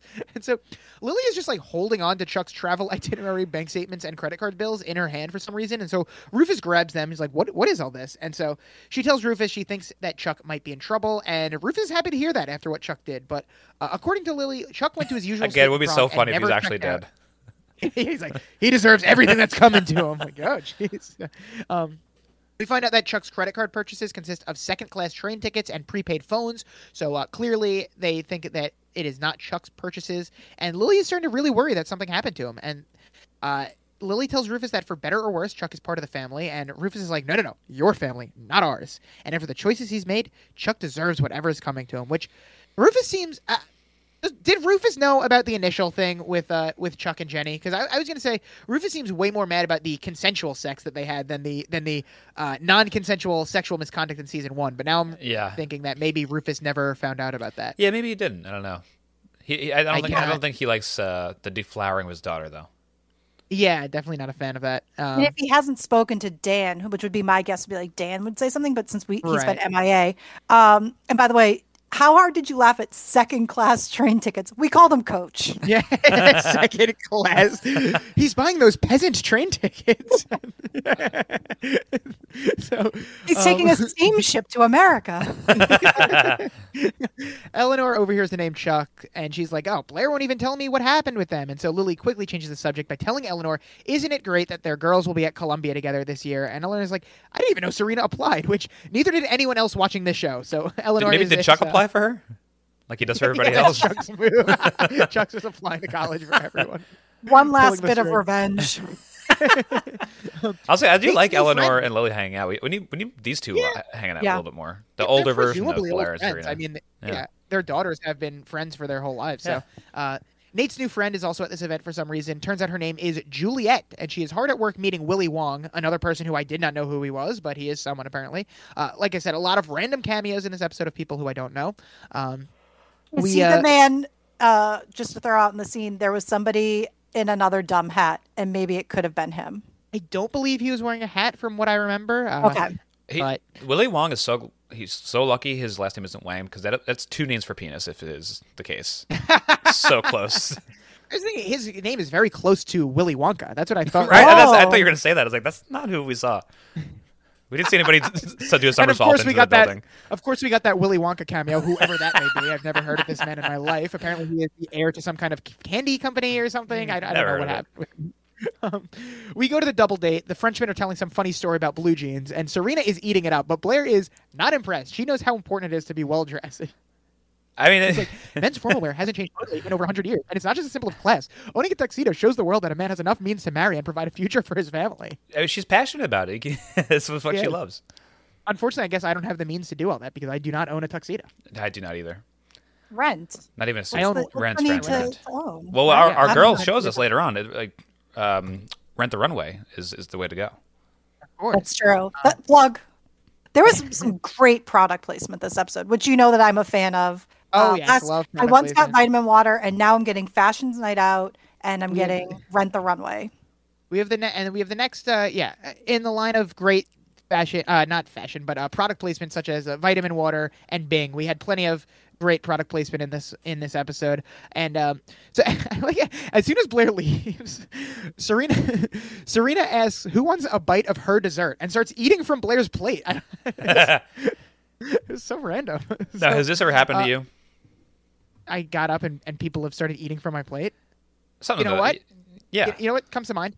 This pissed me off so much. I used to get Chicken Joe's back in the day in Albany, and I would get my own order because I would want, like, when you split stuff with people, you never get as much as you want. Right. I want my own order for this. This is what I want. I know exactly what I So you want. can control the I don't exact know if portion of yourself. Yeah. I don't know if this was during my vegetarian era, so I was getting something specifically that I would want. I don't quite remember that, but I get this thing, and so I get my food, I bring it in. Then Troy knocks on the door or texts me that he's at the apartment, so I go to let him in. I come back in, and 2 of my 6 mac and cheese balls are you gone. motherfucker. I'm like, are you fucking kidding me? And it's not like I can't. We're not like sitting in a Taco Bell or sitting in a Chicken Joe's where I can just go up to the Right. counter and order another one. I'd have to place another order for delivery for. You can't just get 2 mac and cheese balls. So I'm like, I wanted 6 mac and cheese balls. Now I only have 4 of them. I was like, who the fuck did this? And it was fucking Sanchez. And he took. I was so. I think it's funny. like, That's annoying. And he started. He like legitimately ruined my life. And I unfairly got mad at Troy. I was like, Troy, this is a fucking setup. You had me let you in so that Sanchez would steal. And Troy's like, I have no idea what the fuck you're talking about. I just needed to get let into the building. No, I was like, no, I know that you and Sanchez are thick as thieves. I know you were in on this. You guys are all dead to me. And so I threw a fit, and I would have too. I mean, remaining. the sheer entitlement is just that's bullshit. I know. I took what was remaining of my meal and just brought it into my room, locked the door, and just ate it on my bed so that no one could steal anything else. Like I'm pissed at Sam. Next time I see Sam, I'm going to bring this up to him. Some alcohol was definitely in play here, which has exacerbated me being so much more upset. But I would have been pissed even if I was stone cold sober. Like that. So it's not for the group, especially that's a small amount already. Like 6 of them is not a large amount. To take a third of it is just I know. ridiculous. I know. But I brought it up just because this has happened to Nicole twice with the same offender. My super senior year. Do you remember my roommate Evan, tall guy? But maybe not. He's not really important. Maybe not. But he's famous for assuming everything was shareable, and there was a time God, I hate that. First off, we went to it wasn't like a brunch place, but we went to go get breakfast at lunchtime, and we went to this place and got egg sandwiches, and then Evan didn't get an egg sandwich, he got something else, and he looks in Nicole's sandwich like, hey, can I have a bite of your sandwich? And goes and starts to grab it, and she's like, you mean this? Like my we're gonna share? Like, sandwiches are not very shareable. And he also invited himself to this trip when he heard where we were going. He's like, oh, where are you guys going? I'm like, oh, breakfast. Like, fuck it, I'll come. Which is a famous Evan line, too, by the way. He'd always say, fuck it, I'll come. Like, no, that's not how this works. He's also when Closed captions. Yeah. Check the closed caption on that one. There has been a time where I made tikka masala at home, which is just like an Indian like red sauce, sort of. And I bought like naan from the grocery store. And he sees us eating this at the 2-seat kitchen table we had in the apartment, and just rips off a piece of the naan and just dunks it in Nicole's bowl. Oh my god! And he was like, "This is really good." Like, oh yeah, great. Make your own. I hate if you ever go to a restaurant with someone and they're like doing the thing where like, oh, I'll get this and you get this, and then we could like split. We could do like half and half. Like, no, I know what I want. That like if you can't decide between things on the menu, you get them both or you leave me out of it. Like I don't get it. Like if I can't decide between 2 things, I will get them both, and I will bring the leftovers home if I don't finish. I don't need to do a sample taste testing here. Where anyway, that's neither here. You really got me ranting. Yeah, I'm glad I did. Blair's on the phone. Eleanor can immediately tell that Blair is irritated and asks if she's okay. And she's like, why does everyone keep asking me that? So what if Serena always gets the prince and I get the pauper? Being jealous of her is totally constant, and I've moved on. So again, I get where she's coming from. Just the fact that it's once again Serena getting everything that she wants sucks. She is handling it the best she can. But then, of course, Eleanor immediately lets it slip that Serena is going to Columbia. So now Blair knows that Serena is going to be stealing her dreams in college as well, and all bets are off, which... Why did Eleanor even call Blair? She just calls Blair, lets it slip that Serena's going to Columbia, and then that's the conversation. Yeah, sometimes she called her to tell her that. hey, Blair, can't wait for you to go to Columbia with Serena. Okay, bye. And it is frustrating to see because Blair is the kind of person, she's this beautiful queen in Paris and in her element, and she could have whatever she wants, and she just keeps getting in her own way with these feelings of jealousy. It's just a shame. She had the fairy tale in front of her, and she ruined it because of her insecurities. So Juliet is now talking with the only cameo that I did recognize, of course, the famous Carly Kloss, who is most famous in my mind for secretly dating Taylor Swift. But this was before the Kaylor friendship / romance started. I've been. Is that confirmed or is that a rumor? I am deep into the conspiracy theory that Taylor and Carly, when they were best friends, were actually secretly. I was really into that. I was hoping that was true. And wasn't that like tied to like the Betty thing? People thought Betty was about that. Yeah. Yes. Yeah. There are a lot of conspiracies about many of her songs actually being about Carly, and there's a lot of evidence. I am deep on these Reddit threads, piecing through all of them. And I mean that would make her a much more interesting person. I think there's a lot to it. Then the classic Kaylor shippers are out there, but this was before they met. I believe they started being friends in like 2012 or something. But yeah, so I was excited / I guess not excited if they had a rough breakup to see Carly. Well, I guess this also would have been during the run of her current boyfriend, so that would fuck up the timeline a little bit. Yeah. So, Nate's going to come to the event here. Carly doesn't have a lot to do. Carly Kloss, her only role is to ask where Eleanor is, and then she goes on her way. So just a very small cameo. Nate comes to the event. Juliet is surprised to see him, and Nate finally gets her name by reading her name tag. And he asks what she's doing here, and Juliet says that she's volunteering. She worked this event last year. I don't remember this event happening last year, but I guess Juliet was there for it. And Lily comes over and is very happy that Nathaniel got here so fast. She whisks him away from Juliet and asks him to take a look at Charles's papers to see if there's anything he can find that Lily hasn't, but steer clear of Rufus. Which, again, Mel, to your point, like, the calls that she's making are to Serena and to Nate and not to any private investigators. Like, I think when Bruce Kaplan told her to make some calls, she didn't mean call some teenagers to get down here and try to bust this case. These are the most irresponsible teenagers you've met. Yeah, let's rely on them, all these liars. Nate, thank God you're here. The only thing I can say now is that perhaps if the mortgage hasn't been paid since May, Andrew Tyler has a retainer that's building up, hasn't been paid. He's not around. Okay. This is going to be my justification. That said, wouldn't she have her own at this point? Bart had Andrew Tyler, but he must have had others. Yeah, it should be a family one. So come on. Back to the date. There's a random girl in Blair's seat now, and Serena tells Blair to come meet Lou Dolan. I don't know how to pronounce this French woman. She's apparently a French singer. So again, they really just she just sat down with them. Yeah, I don't know what the budget was for this episode, but they're like, let's get to more people, baby. And so I mean, these French freaks can't be that expensive. How dare you? I'm sure she has a Katy Perry-esque career in France. Yeah, right. So, and Blair says, maybe you can ask her to be your new best friend because I'm done. Have fun on my date. Which, amen, Blair. You tell her. So, Georgina shows up to the event, and someone asks if they can get her name, and she just simply says no and keeps walking. Nate and Lily see Georgina, and Nate's like, oh, God, this is not good. Never good. I love that Georgina finishes her drink, finds a waiter, and tells him that he has 15 seconds to top her off or he's fired, which I love that Georgina just assumes she has firing abilities at Lily's event. This whole sequence is my joke of the episode. Mostly when they ask her name, like, oh, you're in the list? Like, what's your name? And she says no. No. Yeah, that's really good. That is also, really good. She also says, I didn't want to make a scene. And it's like, I have no idea what any of these actions would not be making a scene. Only thing she knows how to do is make a scene. Yeah. I wouldn't want to make a scene, but also you're fired if you don't top me off in 15 seconds. And so Nate tries to take her aside. Georgina says she doesn't like vanilla, and Nate asks if Dan knows she's here, and Lily's like, why would Dan know? So seems like we're about to spill the secret. Yes. Georgina calls Dan. She tells Dan that she went for a walk across the bridge because it's time everyone met, and she puts Rufus on the phone to talk with his son. And so Dan apologizes, says that he wanted to tell him, but Rufus does not know what he's talking about. And then Rufus sees Georgina holding a baby and asks, whose baby is that? To which Georgina responds, here you go, Grandpa. And amazing. He's wearing, of course, the iconic skull cap. Dumb hat. Rufus was wearing it also, in my version. Yeah. Rufus might be more mad about the dumb hat than he is about that he is apparently has a grandson. Dan was waiting for the crazy shoe to drop, and it looks like, I mean, if it hadn't already, it definitely has now. And you can see the terror on Dan's face, which is why he should have come clean about this months ago. And so Rufus finds out that he has a grandson and is trying to get Dan's attention on the phone, but Dan has left the conversation, and Gossip Girl says in voiceover, looks like Lonely Boy has a baby boy. So should we change our name to the Baby Boys? I think for the remainder of the season, I think that's probably best. Welcome to the Baby Boy. Another episode of the Baby Boys. We gotta say like a baby, like welcome to the Baby Boy. I'm Baby Matt, and this is Baby Cream. Hello, Dr. Waffle Queen. I will not be speaking like that. That's not happening. I'm sorry, Brendan. I can't commit to the bit. All right, next season. All right, fine.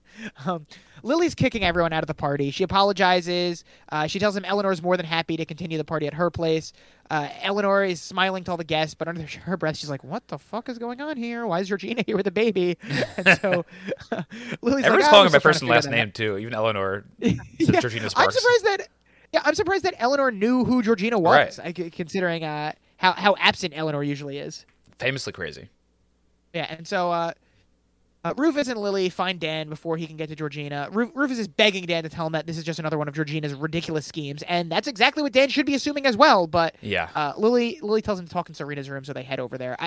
I just still don't understand what's going on here. When Rufus is the wise one, something's up. It's crazy. Yeah. When Rufus and Vanessa are the ones talking sense into Dan, like something has gone wrong. At this point in the episode, I was watching and I just thought, is Rufus going to be my MVP? Because only 2 people have learned.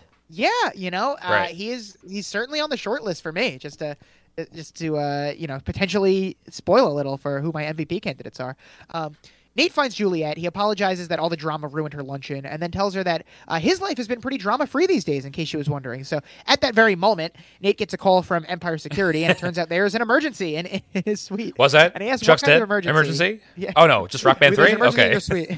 We found Chuck dead in your suite. He asks what kind of emergency. You can hear a bunch of girls screaming at each other. Something's going on in the background. More on that later, because first, Serena finds Blair sitting by herself at the fountain, and Serena asks Blair what's wrong, and Blair tells her that you can have the left bank, I want the right. Every cleavage-bearing blouson, I don't know how to pronounce that word, that French word, and cute bartender is yours, but I want to dress from Dior, and I want to date with a royal, and I want to go to school and take classes and have friends without living in your shadow for the next 3 years, which, obviously, again, Blair does not have the right to tell Serena where she can and can't go to college, but this literally came out of nowhere. We have no idea why Serena is doing this, and she didn't tell her about it. So it's kind of natural that Blair feels this way. And Serena just replies, you heard about Columbia, which, very astute from Serena. Very good. Very good, Serena. She'd be like, well, did you just heard about it too? Like, what did you decide to even do this? This is new to you. I mean, am I on an island here? Were you guys on Blair's side at all here? Half and half. Okay. Yeah. I'll take it. I will say I'm on her side about the Columbia thing. Okay, I'm not on her side about her classist ways with Louis. Yeah, well, yeah. It was hard. It was a little contradiction to the episode. Yes, it's hard because this is what we come to. I'm always disappointed when I remember this about her, but this is who she is, and I just have to accept that. It's part of her funny quirks. I have to accept it more as a joke than I'm never gonna be friends with this Blair person. So I just you know what, we wouldn't get along, but I could admire her from afar. Yeah, that's fair. That's the point of her character, right. I think. And so, Georgina and Lily. Georgina asks Lily if she wants to hold the baby. She says she knows she has a flair for the dramatic, but she didn't know what else to do. She didn't want to spring the baby news on everyone like this, which, of course, she did. And Lily sees right through this bullshit, and she's like, "Oh, please, you're loving every second of this." And, Georgina tells Lily, "I know you think I'm crazy, that I'm a schemer and a liar and pathologically selfish, and that's true." And then amazing. And then she clarifies that at least it was true until Milo was born. And so she's like, I understand if you hate me, but please don't hate Milo. He deserves to be loved. And who has more love than Lily and Rufus? Which, okay, whatever you say, Georgina. What are you talking about? Lily I'm starting to think this is not even a real baby. I'm starting to think it's a robot or a bomb or some sort. Yeah, maybe that's it. She sets Milo down. That's why she runs out. Yeah, she does. Explodes. Yeah. So, Rufus charges in. He's like, Dan hasn't taken a paternity test. So it might not be his kid. No one touch that kid. It might not be Dan's. It might be a bomb. It might be a bomb. We still don't know. We don't have the test. So, Georgina's like, yeah, Dan didn't do a paternity test, but I did. And she hands over the results. She's like, Dan, I wanted you to love Milo because you wanted to, not because you had to. But if it's come to this, then so be it. Which, that's not really how parenting works. No. Like, what do you mean? I wanted you to be a parent to this kid because you wanted to be, not because you actually were the parent. And we're going to trust this? Like, we learned not to trust this from Chuck's mom. You can't let them, this person, the crazy person, control the test. On Gossip Girl, we live in a world where results can very easily be faked. So Rufus is very smartly not taking her word for it. Yeah, even when it's like quote unquote confirmed, Rufus is like, yeah, I don't believe it. Doesn't mean anything. Thank God. No. Like, I actually watch this show that we're all on. Like, I know what's going on here. Also, how did Dan and Georgina both afford to feed that baby? Because Dan has no job, famously couldn't pay to go to college that much, had to be a cater waiter. Like, I don't understand. This whole storyline is atrocious. Yeah, you would think if her whole plot here maybe like, so far seemingly is to be that she wants to give this baby to like a wealthy family. Why did she wait so long to tell them about it? The people that actually have the funds. I don't understand. Like, the reason she eventually... Okay, so they're clearly not getting help by either of the parents. So, we don't know how they're affording this baby, but the only reason she ends up telling the parents is because she gets pushed into it by the Russians, when the Russians like, you have one day. And so apparently she needs to get Dan to sign the birth certificate by that day, apparently. So now she goes rogue and tells the parents. But until then, she was just like letting them live in squalor and like not doing anything about this. And just, I don't understand what the game plan is. Maybe we will learn more about it in the weeks to come. But who knows with Gossip Girl? I think we are reaching the era of Gossip Girl where it's like no wrong answers in brainstorming. Anything the writer's room suggests is going in the episode. Another possible theory is that this baby's a spy and they want the baby in there early. I don't know. Spy baby. Is this when the Americans... a Russian accent? Yeah, like this is, I think, around the era of when the Americans maybe started on FX, and they were like, we have to get on the Americans train. Yeah, maybe. So Serena is apologizing to Blair. She knows that Blair wants to do her own thing, but Columbia isn't hers. Just the way she's telling her, she does seem a little patronizing. She's like, hey, Columbia's not yours. My dad went to med school there. And like apparently he's the one that convinced Serena to apply. Of course, this is a Dr. Billy thing again with Serena. Of course. And like this would have been a good speech to come to with Blair before she applied to Columbia. That was what I was about to say that too. Like maybe talk to her like, hey, I'm thinking about applying here. Would that bother you? Yeah, it could have given Blair some time to cope with this. They could have talked it out then. But of course, Serena did things in the least logical way possible and is going to pretend like none of it is her fault. She's going to be like, oh, Blair, you can't get mad at me for wanting to go to Columbia. Like, you can't just plead ignorance here. There's a reason you didn't want to tell Blair. Like, you knew how this would make Blair feel. So, like... And she's like, I don't want to leave the city. I want to be with my family and friends and with Blair. And Blair's had it with her. She's like, oh, lucky me. I love how it's never occurred to you that someone might want to see you every day. And she's like, yeah, someone, sure, probably lots of people, but not my best friend. And she's right. Like, once Blair gets over this betrayal, she's going to be happy that she gets to keep seeing Serena every day. She probably would have ended up missing her. But, like, in this moment, like, you can't just act like you're the good guy here, Serena. Yeah, I'm totally with you. Thank you. 100%. That feels good to hear. And Blair tells Serena she needs a chance to succeed on her own. Last year was the worst year of her life with NYU and then with Chuck. And Serena's like, it was a bad year for me too. You know, I fell for a married man. I got in a major car accident. I fought with my mom. Then there was my dad. I got a dad and he was trying to kill my mom or give her cancer. So who had the worst year here? I feel like most of Serena's troubles were her own doing, but that's neither here nor there.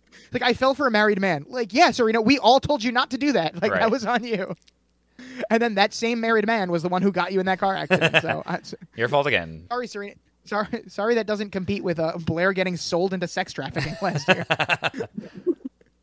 Not quite. Blair's like, fine, stay in the city, just go to a different school. And Serena's like, listen, I want to make you happy, but college is too big of a deal. Which, again, what a change of tune from last season. Yeah. Last year, college did not matter. She didn't want to go. Now she's like, this is college, Blair. I have to go to Columbia. And if you're getting into Columbia, you could probably have gotten into any other like city college, literally anywhere that was prestigious as well. Go to NYU. Hey, what about Columbia? That like, why do you need to be there? You gonna be a doctor like your dad? I don't think so, Serena. Sorry. That's what I don't get. Yeah, that's what I don't get. That's why I was on Blair's side here. So Serena tells Blair she's going to Columbia. They can talk about it tomorrow, but right now there's two very handsome Frenchmen waiting for them. Really, really throwing that back in Blair's face. And so are they Blair handsome? tells Serena, they're all right. Middle of the road. Yeah, all right. I'm with you. And so Blair tells Serena that actually both of the guys like me, and she's gonna go back in there by herself. She's gonna come up with an excuse for why Serena had to go. Like, you tripped and fell in the fountain, and Serena's like, no one would believe that. And Juliet just goes, "Want to bet?" Classic. and pushes her into the fountain. Simply amazing. Classic. When we get this fountain good. scene, I'm like, oh, we're gonna get like a throwback to season 1 and get like a raining kiss scene again. Yeah. Not quite. Not quite. Just as wet, I mean, though. this was for one great person. though. She just you were talking about you were just as wet as you were. I'm the one person. Yeah. So, the scene in which Blair pushed Serena in the fountain was included in Buddy TV's 10 favorite cat fights on television. Whoa! So congratulations to this iconic scene for getting in the famous, of course, Buddy TV's 10 favorite cat fights. And I did just update that list after watching this episode. Yeah, that was your list. Yes, your buddy. of course. I'm Buddy. I'm Buddy. Dan's on the phone with the doctor, and the doctor confirmed the results, and Rufus is still the one saying, doesn't mean anything. Like, I completely agree. Having a kid Rufus, what is happening? I don't know. Having a kid is a huge deal, and you really can't trust Georgina. Dan needs to take his own paternity test with his own doctor and then go from there. What is he doing? I don't know. Maybe he had too much Chinese food. Yeah, it could be it. Yeah, maybe the Chinese food went bad, and he's like had some kind of food poisoning here. Rufus tells Dan that they're taking their own test, but Dan stopped him. Like, I don't know what the harm in taking their own test would be. Dan's like, listen, Dad, the dates line up. He's like, I thought we were being careful, but I can't say I didn't sleep with her. Like, what does that even mean? He thought he was being careful. Was he being careful or not? Did he have a condom on or not? I think he's saying they did have a condom on, but did it break? I don't know. That's what it kind of sounds like, where he's like, I thought we were being careful. Well, if you were using protection, then this should be even more sketchy. Right. Also, I did do the math, and again, how deep I went. I did consider almost looking. What would have been like what Juliet-esque corkboard hanging up in your room right now. Right now. Going on. I really was like, when would class have started at NYU in 2009? Because if they started like an early, I always took it that they probably hooked up like the first week or two of college, which to me would have been September. Right. This baby would have been conceived based on the birth date. I looked it up. Would have been conceived in like early-ish October. Definitely possible, but also still been smushing gotta at that check. point. Exactly. Yeah. Like, listen, the date lined up. What more proof do you need? And so that's true. Rufus is like, why didn't you come to me when Georgina first showed up? And Dan's like, oh, because of the way you reacted when I had that scare with Serena. And also Dan didn't know if he could handle the truth himself. So Dan said he had to see this through. He couldn't have Georgina raise the baby without him. And Rufus tells Dan that he may get angry or protective, but he'll always be there for him. And that's what it means to be a father. So nice that Rufus feels this way about one of his kids, while the other one, his go-to move is to disown her and send her to Hudson to live with her mother. That not so much. He's like, listen, Jenny's another story. With you, I will always be your father. I love you. Yeah, you're my favorite. I'm surprised he didn't bring her back when she got rid of the makeup. I thought he just got rid of her until she cleaned up her literal face. Once the makeup was gone, she could bring her back. So Dan asks Georgina if she has the birth certificate. So Georgina gets it from her bag, and Dan signs it, and Georgina thanks him, and now I guess it's official. I guess that's how this works. This is officially Dan's kid now because he signed the birth certificate. And Dan thanks Rufus, and they hug. Our resident DILF has been promoted to resident GILF. Do you think that I love that, by the way? But do you think you can do this with any person? Just like if you have the birth certificate vacant and you ask someone to like, oh, can you sign this for me? Yeah, you go through like can you Aaron sign Judge this waiver, please? Yeah. Well, he signed the birth certificate. He's legally the father now. This can't be how it works. I don't know. I mean, I know. I know I'm being incredulous by this, but you guys are also backing me up here that obviously this baby is not Dan's. I don't think I'm spoiling anything when I say, like, if this, even having never seen future episodes, if this baby did end up being Dan's, it would be such a surprise to everyone. And if it was, I don't want to watch Dan for 3 seasons being a father. Be a dad, yeah. I don't it would want ruin to the watch that. show for me. Yeah. They can't go that direction, yeah. So I think. I mean, at the very least in One Tree Hill, when the characters have a kid, oh right, I forgot about that too. They immediately do a 4-year time jump, so at least you don't have to deal with the baby with a little baby in the show. So I was appreciative of them for doing that at least. Nate and Juliet go to the Empire. Interesting that Juliet decided to just come with him. She's being a come with guy here, but I guess she had nothing better to do. And all the girls are just in Nate's room, loudly playing Rock Band 3. Such a funny scene. I mean, amazing. I would love it if I came home and I saw this. I mean, me too. I would be so excited. I love it. This is a great emergency. Maybe the guy thought Nate would be excited. It's like, you better come here quick. It's an emergency, and Nate would be pumped up. Yeah. I mean, remember, Serena playing Guitar Hero in season 1 was one of my favorite scenes. So, of course, I love this. They're all having the time of their lives. Nate asks what everyone is doing, and a girl who is in a dress and also randomly a bow tie asks Nate if he wants to play Rock Band 3 with them. Like, this is some more great product placement. I love a good Rock Band 3 commercial in the middle of a Gossip Girl episode. It really was. So funny. It played out exactly how they would have their commercials on TV. The one thing I want to ask either of you, I don't know how familiar Mel is with Rock Band, but do you ever remember there being was it just for Rock Band 3? Was the keytar like a new addition? That's what I was asking. Crazy. They're like, there's a keyboard, we can make it a 5-piece. That must have been a new thing for Rock Band 3 when I stopped playing, I guess, because I don't think this was on the original Rock Band, nor was it on Green Day Rock Band, which I always it's real. $50 at Walmart. I was a band hero, so I don't know what they had on that one. Wow, Yeah. that's wow. Different. I didn't know anyone was but I know that Guitar Hero was a World thing. And Tour, then Rock I Band got. came over, yeah. I just really wanted to play Beautiful Soul on the drums. and who could blame you? With that? Exactly. Nate has lost control of his girls, and they have taken over. I mean, all things considered, this is pretty tame to what could be happening. Like, love the girl who walks in with a fedora and tie and just starts dancing. Yep, another dumb hat. They really had quite the hat budget in this one. And I did. There is one hat we did miss, which is when we did meet Baby Milo for the first time. He was also wearing a dumb hat then.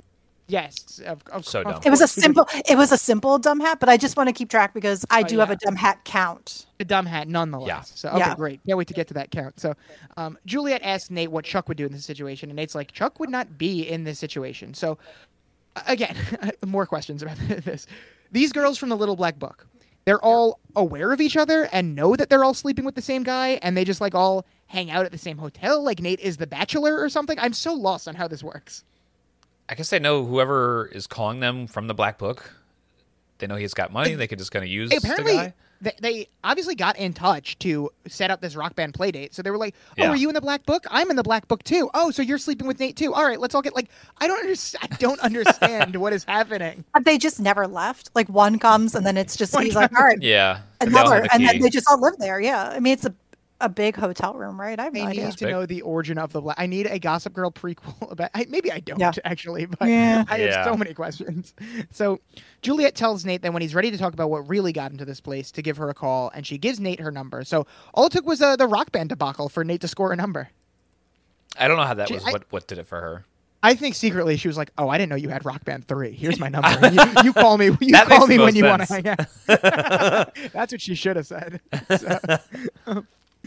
So, Lily talks to Dan. She says he's a natural with the baby, and Dan asks Lily if she's talked to Serena. Lily turns it right around on Dan. She knows something was going on between them before she left, but also she's guessing that Dan hasn't had much time to talk with Serena since the baby. So Dan's like, listen, there's nothing to figure out at this point because Serena's not going to want to be a stepmom. So Dan feels like he's already sealed his fate, and he has to ask Lily not to tell Serena about this when she talks to her because he wants to be the one to break the news because we've all seen how good Dan is with telling people about this.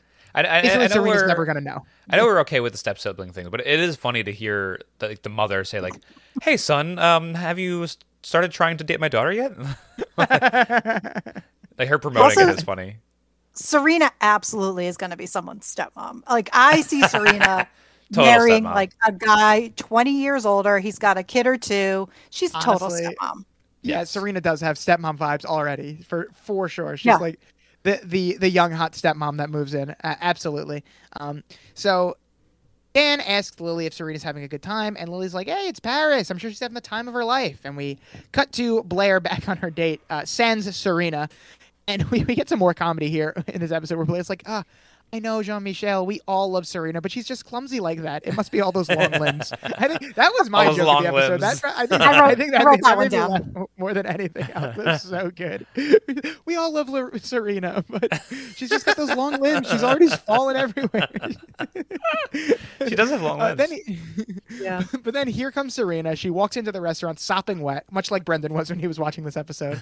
And my hair got wet, says that Blair happened and asked Jean-Michel to walk her home. Definitely a fun moment. I feel like they could have made this funnier with just like him walking in looking more of a mess, but I was prepared for Serena just like walk in and make a scene with her like really just sopping clothes, but she was pretty tame compared to what I think it could have been. Yeah, I'm sorry that she wasn't wet enough for you in this scene. That's not how I phrased it. Okay. I just think she should have been more disheveled. You wanted her Georgina to spread more water around? Yeah. She had too Okay. many clothes on. That was the problem. Okay. Blair protests, but Louis is now happy to have Blair to himself. Blair has other ideas, though. She says that she's tired. Maybe it's time to go home. But so Louis finally drops the act. His friend thought he was being overcautious, but it turns out he wasn't. Louis is the royal. Jean-Michel is the driver. Wow. Extreme ways drop. Louis figured... With the way Blair acted when she heard his name, maybe she was just in it to date a royal and not actually in it because she liked him. And honestly, hard not to be results-oriented here, but it was the right play. Yeah. Yeah. Brendan, was your mind blown at this reveal? I wouldn't say blown, but I was like, Oh, so It's a a gasp. slight gasp. a slight yeah. gasp. So, That's okay, a big pretty gasp good, for all me. things Yeah, considered. I'm not a good gasper. Yeah, oh, okay. Louis tells Blair that this happens sometimes, and when he saw Blair gazing at his favorite painting, he thought that someone who loved what he loved could one day love him too, which, poor guy. And that's what she wanted. She said that exact thing. I know. Oh. Hard to feel bad for her, but also poor Blair, who had her literal fairy tale ending right in front of her, and she just blew it. She blew it. She lost sight of things. She got too jealous of Serena, and she blew her opportunity. Yeah, I think she forgot that she can like people for their personality because she's I mean, capable. She's only done it once. Not if they're a driver. Right, of course not. Ugh. You have to That'd have be crazy. It was the hat. It was the hat. Can't blame her. She's saying that it's fate, but Louis gets up and leaves her. As he should. I mean, he was completely right about. She should have Blair yelled only that too. wanted She's to like, be royals. it wasn't that your driver. It was just the hat. It was just the It hat. was your hat. It was your hat. She goes full Seinfeld. It was the hat. It was your hat. So, He's a hatter. he's a hatter. He wears a hat. Dan is sleeping with little Milo here, and Georgina answers the phone. It's Vanessa, and as soon as Georgina hears that it's Vanessa, she starts being a bitch and tries to get off the phone, which completely understandable by Georgina.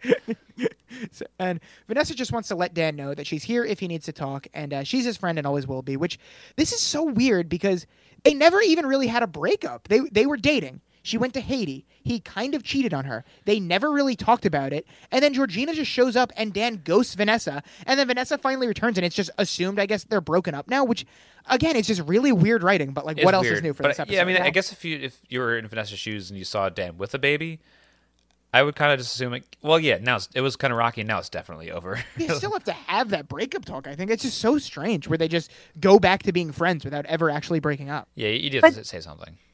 If I recall in the finale, wasn't like the last thing that he tried to reach out to her and she wouldn't email him back. So I think I kind of always just assumed that at that point they were over. Like she was so pissed about him kissing Serena. Right. But I think they're so true. He close does- that you would think they would at least talk about it a little bit.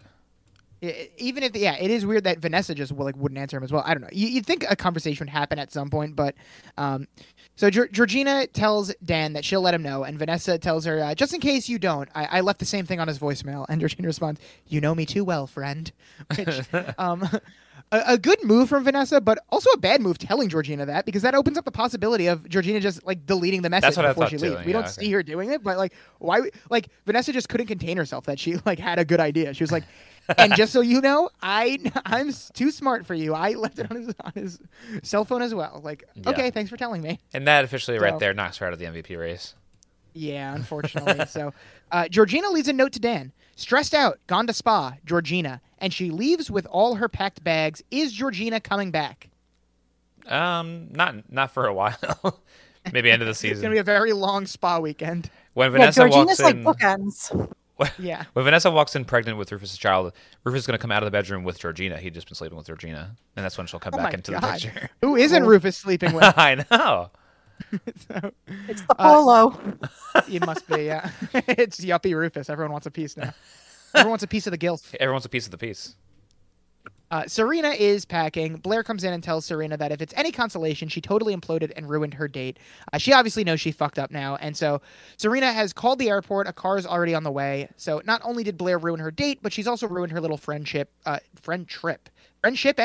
guess. That pretty much. was going so well up until now. And Blair tells Serena, please don't go. She says, I don't care about dating a prince. I don't care about dating anyone, which, wonder why that is. And she just says, I just care about dating you. I mean, I just care about you. Obviously, love a good Blair Serena scene. So this is kind of saving the episode a little bit for me. Blair starts to cry a little. She continues, I really need my friend right now. I've been acting like I'm okay, but I'm not. And so Serena lets her guard down, and it looks like she's starting to feel for Blair again. And Blair says, they say it's a broken heart, but I hurt in my whole body. I mean, what if I stay like this forever? What if I never get over Chuck? And she says the name Chuck, but I think she's really talking about Serena here. I'm reading between the lines here. Yeah. It's obvious to me. So Serena tells Blair that she'll get over Chuck, and Blair replies that she just doesn't know what she'd do without you. She says, I'm scared if you come to Columbia that I'll do something to destroy us. Like, I don't know, profess her true feelings for her. I mean, it's all so obvious to me. Yeah, what else could happen besides that? That's the only thing that could happen. I know. Break them up. I was reading this episode has its own Wikipedia page, and I was reading the reception to the episode, and Eric Adams of the AV Club wrote in his review, Chuck's survival and new life are set up to be the episode's big shocker, but I was taken by a different revelation. After Blair decided for the umpteenth time that she was tired of living in Serena's shadow, it dawned on me that the Serena-Blair relationship is the great central romance of Gossip Girl. Wow. So Eric Adams also on board. Good to have you here. He realizes the true romance of the show, which is Serena and Blair. That's a real TV writer. That is a real TV writer, yes, of the AV Club fame. So Serena tells Blair that she pushed her into a fountain tonight, and here they are talking about it like mature young women, so that's a good sign. Serena being very forgiving right now, which good for her after being pushed in a fountain. Like, you know me, I get my mac and cheese bites stolen, and I was thinking about that in my head too. I was like, did you have a similar conversation with Sanchez after you settled down a little bit? If I know Sanchez like I think I do. He wasn't doing much apologizing. Probably not. Famously, when Sanchez tore DeRosa's ACL, instead of apologizing, he told DeRosa, you should have ran faster. Never forget. Not big on the apologies. never forget. And so Blair asks, what if Columbia is a disaster and they lose each other for good? But Serena counters with, what if it's amazing and we ... become closer than we've ever been? What else? How much closer can you get? I don't know how they could become closer without dating each other. Without being up in each other's Georginas. Without being each. If anyone ever used Georgina as a pet name for people, like I don't know. I think I just. I said being up in each other's. I guess. Oh, being up in each other's Georgina. I mean, it's grosser than you thought. Thank you, actually, much better. I can sleep tonight knowing that you said up in each other's Georginas. I hope that's all you think about while you sleep. So Serena tells Blair to live dangerously, and she starts giggling, and just like that, she's in. Now all Serena has to do is tell Dan and Nate that she'll be in the city next year, and Blair begins to spread the word herself by texting Gossip Girl. So now Serena can't change her mind because Gossip Girl hates being wrong. So Blair's in now. She's excited. She's in. She's at least, I don't know if this will last, but she's convinced herself, at least for now, that she's excited. Yes. And we'll see how that goes now with Blair and Serena in school together again. And so Gossip Girl doing another voiceover about Serena going to Columbia. And as she does this, we see someone going through what is presumably Chuck's things while wearing gloves. And Nate's going to get this Gossip Girl blast that causes him to give Juliet Sharp a call. And Juliet answers the phone. Nate tells her that she was right. He was hurt by someone. He didn't think he'd have to see her again for a while, but it turns out she's coming back to New York, and he's just not ready. And he was trying to send a message to her that he was having the time of his life, but he can't keep it up. He's exhausted, and he owes thousands of dollars in damages to the hotel, which just for that rock band party, or like what did they do that could have been so awful? What happened? They just played Rock Band. I don't know. Like they didn't seem like they were being that debaucherous. They were dancing, playing Rock Band, and they had like some bow ties and ties on. He stole the hat. It's an expensive that hat must have been thousands of dollars. Yeah. And so Juliet responds by asking him on a coffee date in 20 minutes because sometimes it's easier to talk to a stranger. And before we got this reveal in a couple of seconds, were we shipping Nate and Juliet potentially? Sure. I mean, we still could be shipping them, despite whatever Juliet's getting up to here. Right. I guess I just like the idea of Nate maybe settling down again, because I don't want to hear him talk about his promiscuous life anymore. Yeah, we obviously have not gotten into the whole Juliet of it all yet, but I am definitely a Juliet fan, so I'm excited for the Nate and Juliet development. Yeah, I haven't gotten enough of her yet to like fully judge her, but she seems fine for now.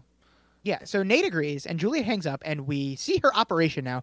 She has Gossip Girl pulled up on the computer. On the wall behind it, there's a huge detective-style corkboard with pictures and newspaper articles of, like, Nate and Serena, one of Chuck. There's mugshots of Serena. There's index cards. There's maps, all connected by strings of yarns, like she's a Charlie Day in that Always Sunny meme, which, what is going on here? I don't know. I watched this, and I thought this was the Gossip Girl reveal. I thought this is like, oh, this is who it is. And I was like, okay. So that was a theory. People did theorize that this was maybe a hint to that this is Gossip Girl. The only thing that stopped me from fully believing that was that it wasn't exciting enough for that to be the big drop. But the way that I didn't pause it, but the way the computer screen looked like it was like the place to input the official information that becomes the blast. But that made me more confused about the Charlie Day setup behind her, because I feel like all the information gets sent to you. You don't need to really go looking for it. Right. So I don't know. That's true. That's true too. Maybe just a red herring. Maybe Juliet is Gossip Girl. Who knows? But this is all there. Oh, sorry. Okay. I did pause to look at the board. And did you? What are your findings? And did you notice anything? One thing that I found, two things that made me laugh. One, that Nate actually has a study group Tuesdays 5 to 7. We know he doesn't go with that. It's just people teaching. He calls it a study group. It's just people teaching him how to read. It's just people reading the textbook to him. The next girl's name is Teresa. Yeah, it's like when you would just go to the library to hang out, like yeah, we've got a really fun group. And then one really important Gossip Girl blast up on the board. One final dumb hat of the episode, which is in an article. At the end of the article, it's cropped out a bit. It says, "She'd never wear a hat like that." Wow. That's fantastic. Actually, she would. I like screamed when I saw that. Those are tremendous findings. Great detective work. It is fun to read. If you can go through and there's some it's real minutia of knowing people's class schedules and some of the articles and stuff. I should have done You're that. not going to get mind blown, but yeah, I usually do. I remember in I think the season 2 finale when I paused on the entire screen of Gossip Girl blast that got sent in to Gossip Girl. We had some very fun findings there as well. Yeah. So I'm glad you did, because I definitely forgot to do that. And it's all very exciting. If anyone had one of these cork boards for us, like the Lonely Boys, trying to find out where we were or something, I think for my portion of it, it would just be like a thumbtack exactly on the dot of the map of where I am, because I tell people my address on this podcast. They already cracked you. They already cracked for me. Easy. For me, it would say potentially not wearing a shirt while recording. Right. Not a lot of strings. Love my girl Juliet and her crazy conspiracy corkboard. So we, of course, will get more on that in the episodes to come. Lily gets a call from France. Lily and Rufus are very out of breath when she answers the phone. Did they just fuck? I think they just made their baby for the season. Because they are out of breath when they answer the phone. And Lily starts panicking, asks if it's Serena, if she's okay. Rufus asks what's going on, and she tells him that a body washed up in Paris, shot, and the identification they found says it's Charles Bass. Brendan, is Chuck dead? Chuck is not dead. They really don't let that. They really don't let that cliffhanger. You'd figure that would be the cliffhanger of the episode, but we reveal immediately that no, he is not dead. Right. So this information they're getting is so many months old at this point too, which is ridiculous that whoever got this info, maybe Juliet got this info, but bad intel. Yeah, so we finally see Chuck in this episode. It looks like he's out of it, and some random girl is treating his bullet wounds. While this is happening, we see flashbacks from when Chuck was a piece of shit. We're revisiting all of the terrible things he's done again as he's in severe pain and getting nursed back to health. He wakes up and asks the random girl where he is, and she just replies that he's safe. And he sees his wound has been wrapped up, and the girl asks him, "Who are you? What's your name?" And a classic move, of course, he looks around to try to find something to read to fabricate a name. Classic stumbles Brady on a Bunch Shakespeare move. play. A George Glass move. He says, "I'm George Glass." He says he finds a Shakespeare play. He says his name is Henry Prince. And I get why is he lying about his name?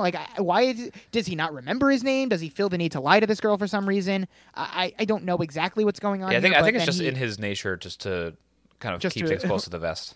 Yeah, first reaction is to lie, and then we'll go from there. He grabbed his ring, so I assumed he must have known. Right, he threw it off. Who he was?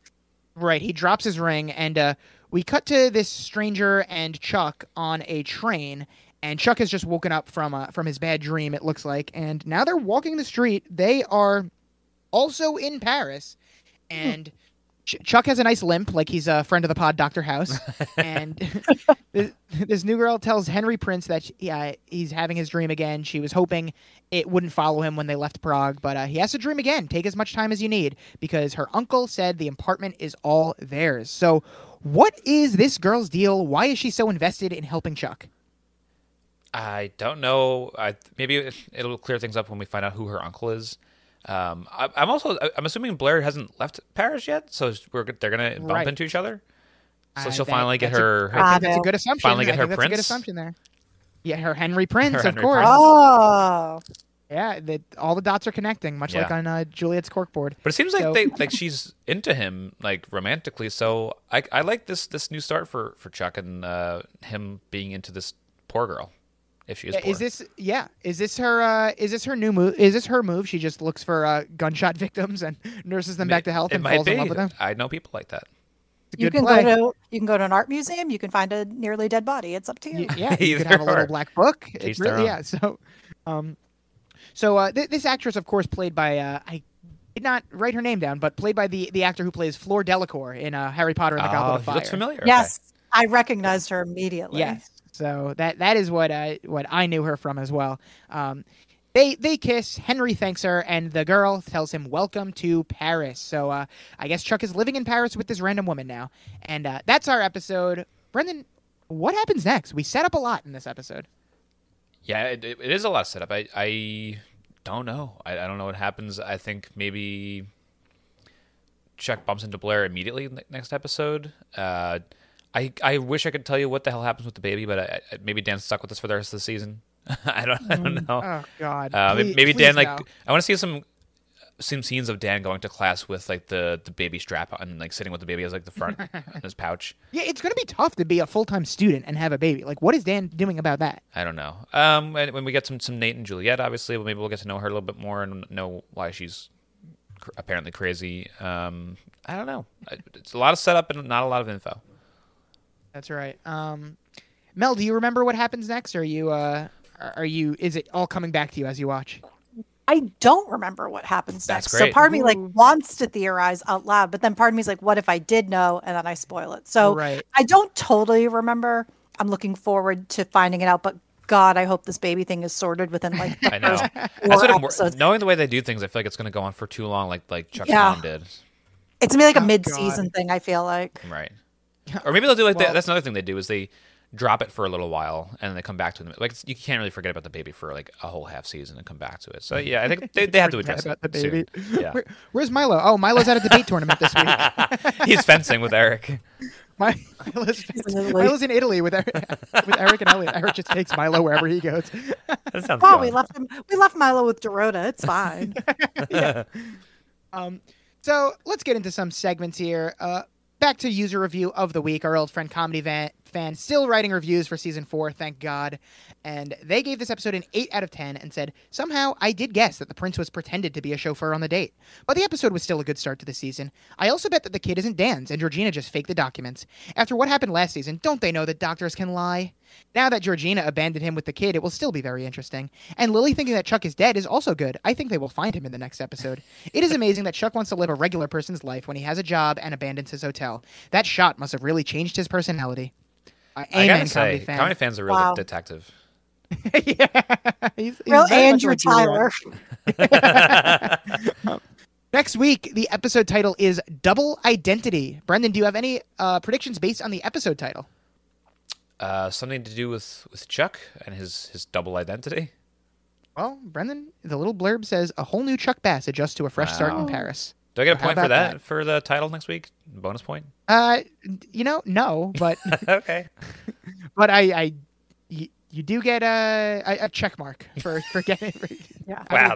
Check plus? Check plus, sure. Nice. Why not? Let's do the episode grades. You went first at the end of last season, so I will go first this week. And I mentioned that I do love the first half of season 4, but it does take a little while to get going. Gossip Girl does tend to start their seasons a little slow, as evidenced by the season 2 premiere being tied for my lowest rated episode. And this one is certainly better than that, but it's mostly set up for the things ahead. I love Georgina, and I love what she brings to this episode, but the Dan and Georgina have a baby plot I can't really get behind. It is just so annoying how Dan is so ready to accept that Georgina is telling the truth about this. It's infuriating. And so That I didn't love. The Nate storyline, just fine. I'm glad we meet Juliet, but obviously there's going to be much more on that to come. The event of the week is pretty underwhelming, unless you're a fan of 1,000 fashion cameos.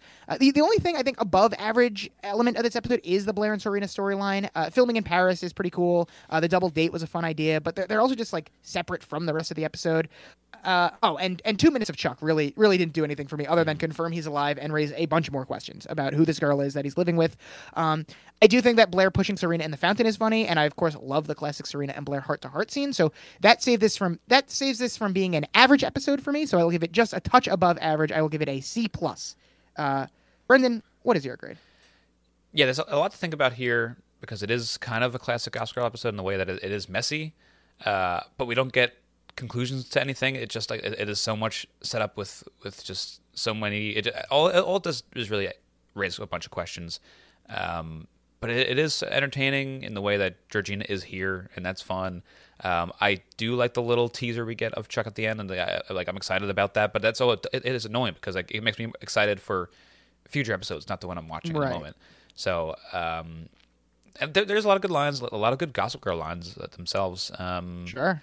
I think I'm somewhere. I think my average for a Gossip Girl episode is around like a B. I think I'm gonna stay there because I enjoyed it still. It didn't annoy me enough to go below a B.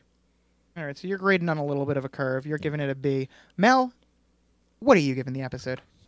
So overall, I mean, I always have fun watching it. Maybe it's the bias of being able to talk about it with you two. It was fun to see Paris, to go on location, not just do it in some sort of a backlot. A lot of stupid hats to entertain me. Everyone looked really good in general. That's true too. Nate looking straight fire, as we said. And I do sunglasses back. Oh my God. If it weren't, and honestly, I really didn't like the storyline for Nate simply because Nate's grown to be kind of like my favorite character in this rewatch. Wow. I just think he's like, there's just something to laugh about with him every time. Sure. But I absolutely hate these kind of baby storylines. They do them on soaps, as I said before, and they drive me up the wall. Everyone's just really stupid this episode in extreme ways. So for me, it's a B-. All right, so we're step laddering here with the C+, B-, B. Speaking quickly of outfits, too, at Gagan, I don't know if you noticed this, but there's a scene where Serena's wearing like a 1999 era Taylor Swift outfit, like wearing like almost like no pants, like a completely like a sequins coat. It looks really cool. You know what? I'm gonna have to go back and maybe I'll give Serena the MVP now. I was thinking about it just now. Like maybe she deserves it. Well, Serena did have a second dumb hat, by the way. I forgot to note that one. The dumb hat count. Oh yes, let's get to that. Yes, we need the final tally. Yeah, it was 9 dumb hats, 10 if you want to include the article mention. I think we'll clear that at 10. Were there any? I'd give it a 10. Were there any smart hats? Some non-dumb hats, or were they all dumb hats in this episode? I would say the fashion guy's hat was like on brand with it. It had like a big red feather in the cap. It made sense for, fashion's night out. Okay, sure. Good to know. MVP. I really want to give this MVP to the girls in the Little Black Book because they are thriving and playing rock band and being taken out to dinner and just living their best lives on Nate's dime. But I will not. If there was no one else to give it to, I think I would go their way. But I think surprisingly, I have to give my MVP to Rufus, which this is the first time I've ever given him an MVP. So congrats to him for finally getting one for me in season 4. And Rufus has gotten exactly 1 MVP per season. So maybe you guys will give him an MVP, but if not, we're getting it out of the way early this season. And coincidentally, his season 2 MVP also in the premiere, and then his season 1 and 3s were in the penultimate episode. So he only gets MVPs in the premiere or the penultimate episode. Just a little fun fact, just a little sidebar here. Yeah. And we'll save the stats for the end of the season. Anyway, Rufus is the only person in this episode with the proper amount of skepticism about whether this is Dan's baby. Even when Dan has accepted it, he's still like, okay, but we should still do a test ourselves. And it's so weird that no one else is backing him up. So I have to reward him for being the only logical person. Never thought I'd see the day. Great. I'm with you, but I have a different answer myself. All right. Who is it? I have to go with my good friend Georgina. I don't always love her. Okay. I like her quite a bit, a lot of time, but sometimes she annoys me. And she is the catalyst of like an annoying plot line that we don't love. But in her defense, she is doing exactly what she's trying to do. She's trying to drop a chaos bomb onto the Humphrey family and everyone involved with them. And and bomb I mean by the baby, who is canonically a bomb. And she just leaves it. I mean, she whatever she's trying to, I don't know what she's trying to do yet, but she got 3 months worth of housing from Dan for free, and then got rid of the thing she didn't want. So, good job, Georgina, and some of the best lines in the episode. You're completely right. She's funny as always, and the Russians gave her 1 day to get Dan to sign the birth certificate, Right. and she pulled it off, She and pulled then she it just off. leaves. So, yeah, I mean, yeah, that's a great Kudos. pick. I'm glad you went that way.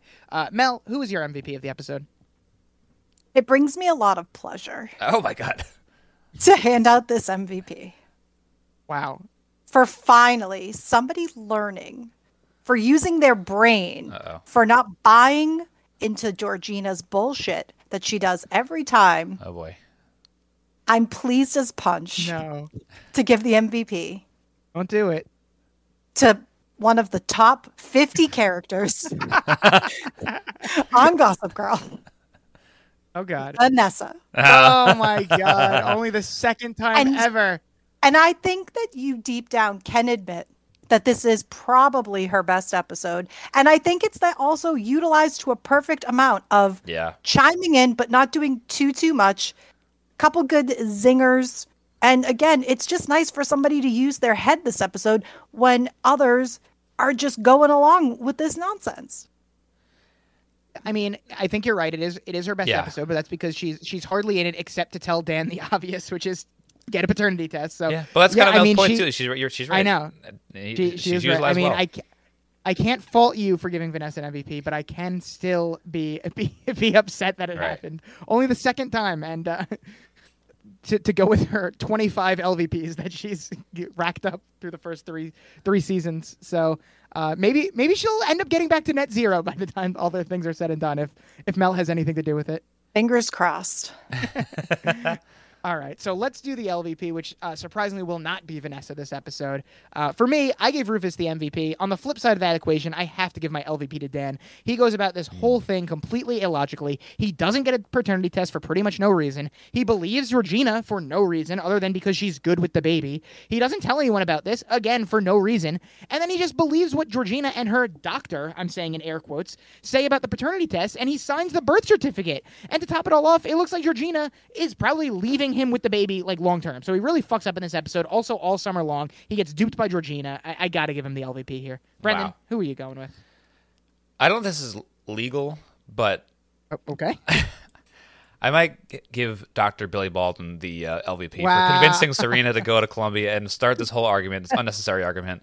I know. I feel Listen, like he was mentioned. He was mentioned was in the mentioned. episode, so it's valid. I- It's valid. I feel like- an off screen.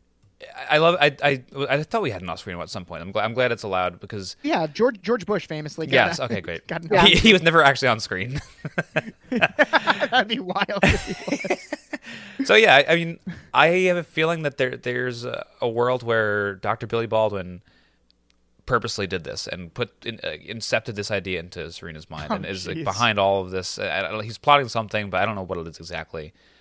He knows his daughter is too stupid to be a doctor, so why are you sending her to Columbia? I love it. I love the pick. Mel, who is your LVP of the episode? Well, first off, with Brendan's setup, I got really nervous that you were going to say Milo the baby. It's not his And fault. I was like, I, ooh, I like the idea though. Yeah. So LVP, Maddie, you summarized it perfectly. I don't even know if I can add anything else other than Dan is a fucking idiot this episode. Yeah, it's really bad. Truly, like, why is Dan in this predicament? He is a mark. Yeah, exactly. In fact, the whole Humphrey family, marks. Oh, yeah. Like all of They're this. all martyrs Yeah. who would be like, well, Yeah. like, I have to raise this kid. It wouldn't surprise me if even when all this pans out, that baby stays in that apartment. Right. Or, like it's Absolutely, somewhere. I totally buy it. Yeah. I can't say anything else. Dan, Yeah. LVP. You know, a lot of guests come on and give Dan an undeserved LVP just for the reason that they don't like Dan, but definitely deserved in this one, as evidenced by me also giving Dan an LVP. So That is actually definitely that's such gotta a good agree. theory. That hadn't even dawned on me that this is now just going to be Lily and Rufus's child. They're not going to have one of their own. They're just going to take this baby, and we're never going to see Georgina again, and they'll just raise it like it's theirs. That is gonna a murder fantastic theory. Fantastic theory. I love you coming up with a theory and then saying that is a fantastic. No, I'm theory." saying that's what Mel just said. It was a good idea. I like Combining- that's better though. I should have just taken it for myself and said, "Great theory, Brendan. Way to go." Put it up on your murder board. Yeah. The Juliet murder board. All right, that does it for the segments, of course, except for everyone's favorite segment, Lonely Boys Theater.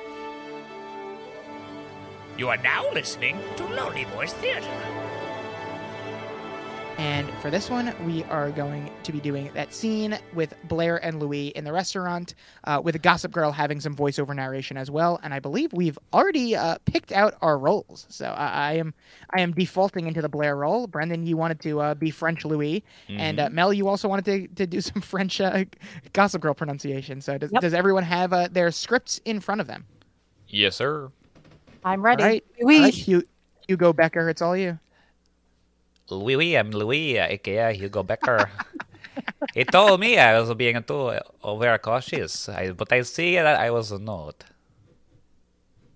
Wow, that accent is really. I can tell you're a real Frenchman. Oui. Sorry, about what? About what were you being overcautious? I am the royal. Jean Michael is my driver.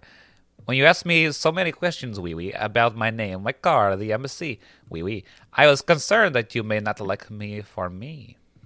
Oh my God, I can't believe I wasn't into you at first. This is man, that is such a sexy accent here. What? No, who would ever do that? Again, Louis, I mean, it happens sometimes, but when I found you gazing at my favorite painting, I thought that someone who loved what I loved could one day love me too. We here at Baccarat just updated its menu. Well, I think my accent is becoming Russian, but I guess not. Are you the one who's been talking to Georgina? No. It is fate. It's just Louis. Good evening, Blair. The gâteau du jour is now humble pie. Bon appetit, Blair. wow. XOXO. I surprised we didn't mention this during the episode, but I am a big fan of Louis' catchphrase, Louis, oui, it is me. Which he does start every conversation. Yeah. Louis, oui, it is me. I don't know if it was apparent, but I've actually never done a French accent before. Really? What? Yeah. Surprising. That's crazy. No, wow, you're a natural. Oh, wow. Say magnifique. Magnific. Louis, oui, it is me. Magnific. All right. Well, that does it for our segments. There's only one thing left to do. That's, of course, some plugs. But before we get into that, Mel, thank you again for coming on for your fourth time, joining the iconic Four Timers Club. Do you have anything that you would like to plug at this hour? Well, you can always follow me on all the socials at melgotserved. Your TikToks, your Instagrams, your Twitters, what have you. In a classic way that we've got to plug what shows we're watching. Please, everybody needs to watch Grand Crew on NBC I mean to check it out. or Peacock. Oh my God, Grand Crew is so funny. Highly recommend. Great cast, great jokes. I need it to get another season. We're on season 2 right now, so it's pretty easy to catch up on. I think there's only been between the 2 seasons like 11 episodes. So great. Hop on board. Yeah, okay. I also need to watch that. It's one of the many shows that I haven't gotten to yet. Yeah. That's our improv friends start getting shows. We need to watch them. All the shows we get, like Drew Tarver has his show I haven't checked on either. I need to watch. The other two? Oh, yeah, my I haven't God. watched You that have either. to watch the other two. Back. I mean, I know. May I gotta 4th, watch. season 3. The other two, that is a show that I have watched. Genuinely one of the funniest shows out there. Wow. Good to know. And for no reason might I also plug Baja Blast. Oh, yeah, for no reason. No reason at all. Of course. Other than it being an extremely delicious soft drink, slightly contingent on location, but you can also buy it bottled at some supermarkets. Yes, I think everyone can agree it is the best non-alcoholic beverage. Hey, I mean, it'll be back in the tournament next year. It'll have another run. You never know. Anything can happen. Wow, so this is a pledge from you that Baja Blast will be back next year. I put it in there to win and maybe win a beer tournament as a joke. And yet you voted against it. I had to go with my heart in the moment. I want to give it another chance next year. I mean, so this is proof that Malt Madness is not rigged. It is not staged. I try to rig it. Yeah. But it doesn't always work out that way. All right, Brendan. What are you plugging? Well, Oui. it is me. When this comes out, you can probably catch the finale of Malt Madness. It was a lot of fun. We get some confirmation on who actually does win that tournament. It is not Baja Blast, but Matt Gagan is there, helping us decide on the winner. And You know what? I think it was less of a mess than last year, which is all you can ask for. It was probably even listenable. So go check out the finale of that great month. If you haven't been listening, we jam-packed 5 great episodes into the month of March. And I honestly, going back and listening to all of them and editing them, I liked it so much that I would listen again after I edited them. Never happens. They're all a lot of fun. Every guest, including Meg Hagan, was so good for Malt Madness. It was a lot of fun. So it's always good. So check out this one. It was the third one, and it was the best one. So check that out. And, of course, we have now entered the guest era of the Sandy Boys. So go check out first guest Charles Kurz over on patreon.com/thehobbyboyspot. And now a patron himself. Now a patron. He liked being on the show so much he became a patron. So thanks, Charles. That's the goal. If we get every guest to then become a patron afterwards, I think we'll be swimming in the big bucks. I think it's a 100% hit rate so far. So go check that out. It's been great covering that show. Love it.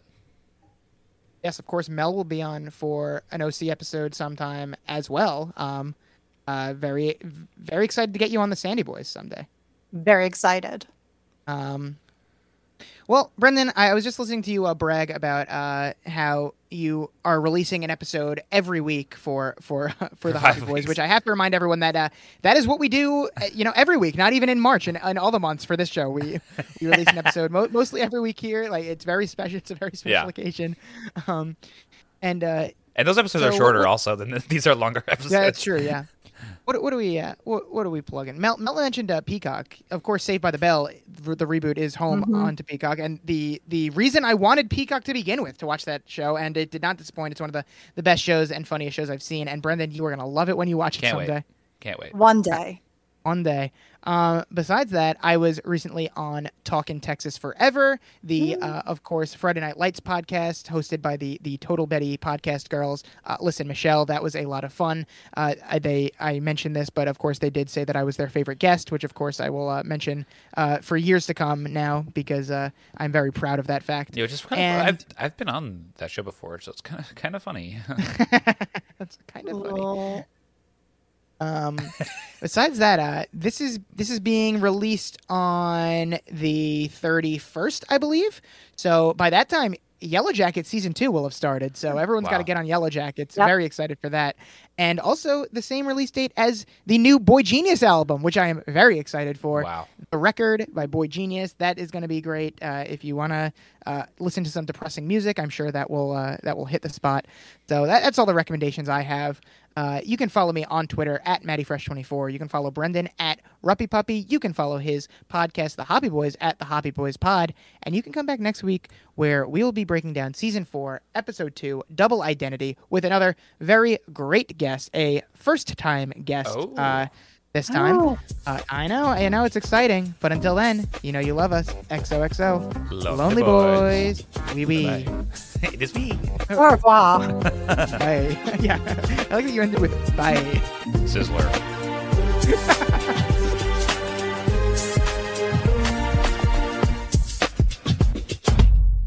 Want to make a podcast? Spotify's got a platform that lets you make one super easily.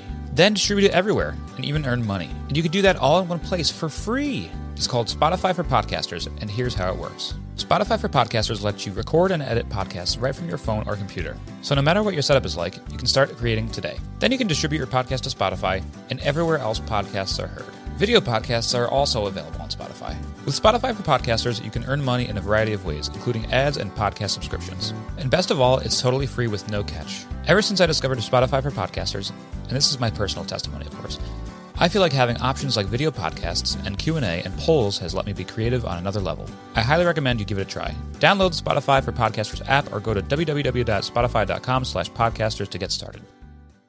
And we have more plugs, by the way, guys. Yeah. Oh, are we back? We're back. We're back. Bonus plug. Make sure to get your Nate Archibald Can't Read merchandise from the Lonely Boys store. Excellent. And you can find that somewhere in the links buried in the Happy Boys Instagram page. Bye-bye.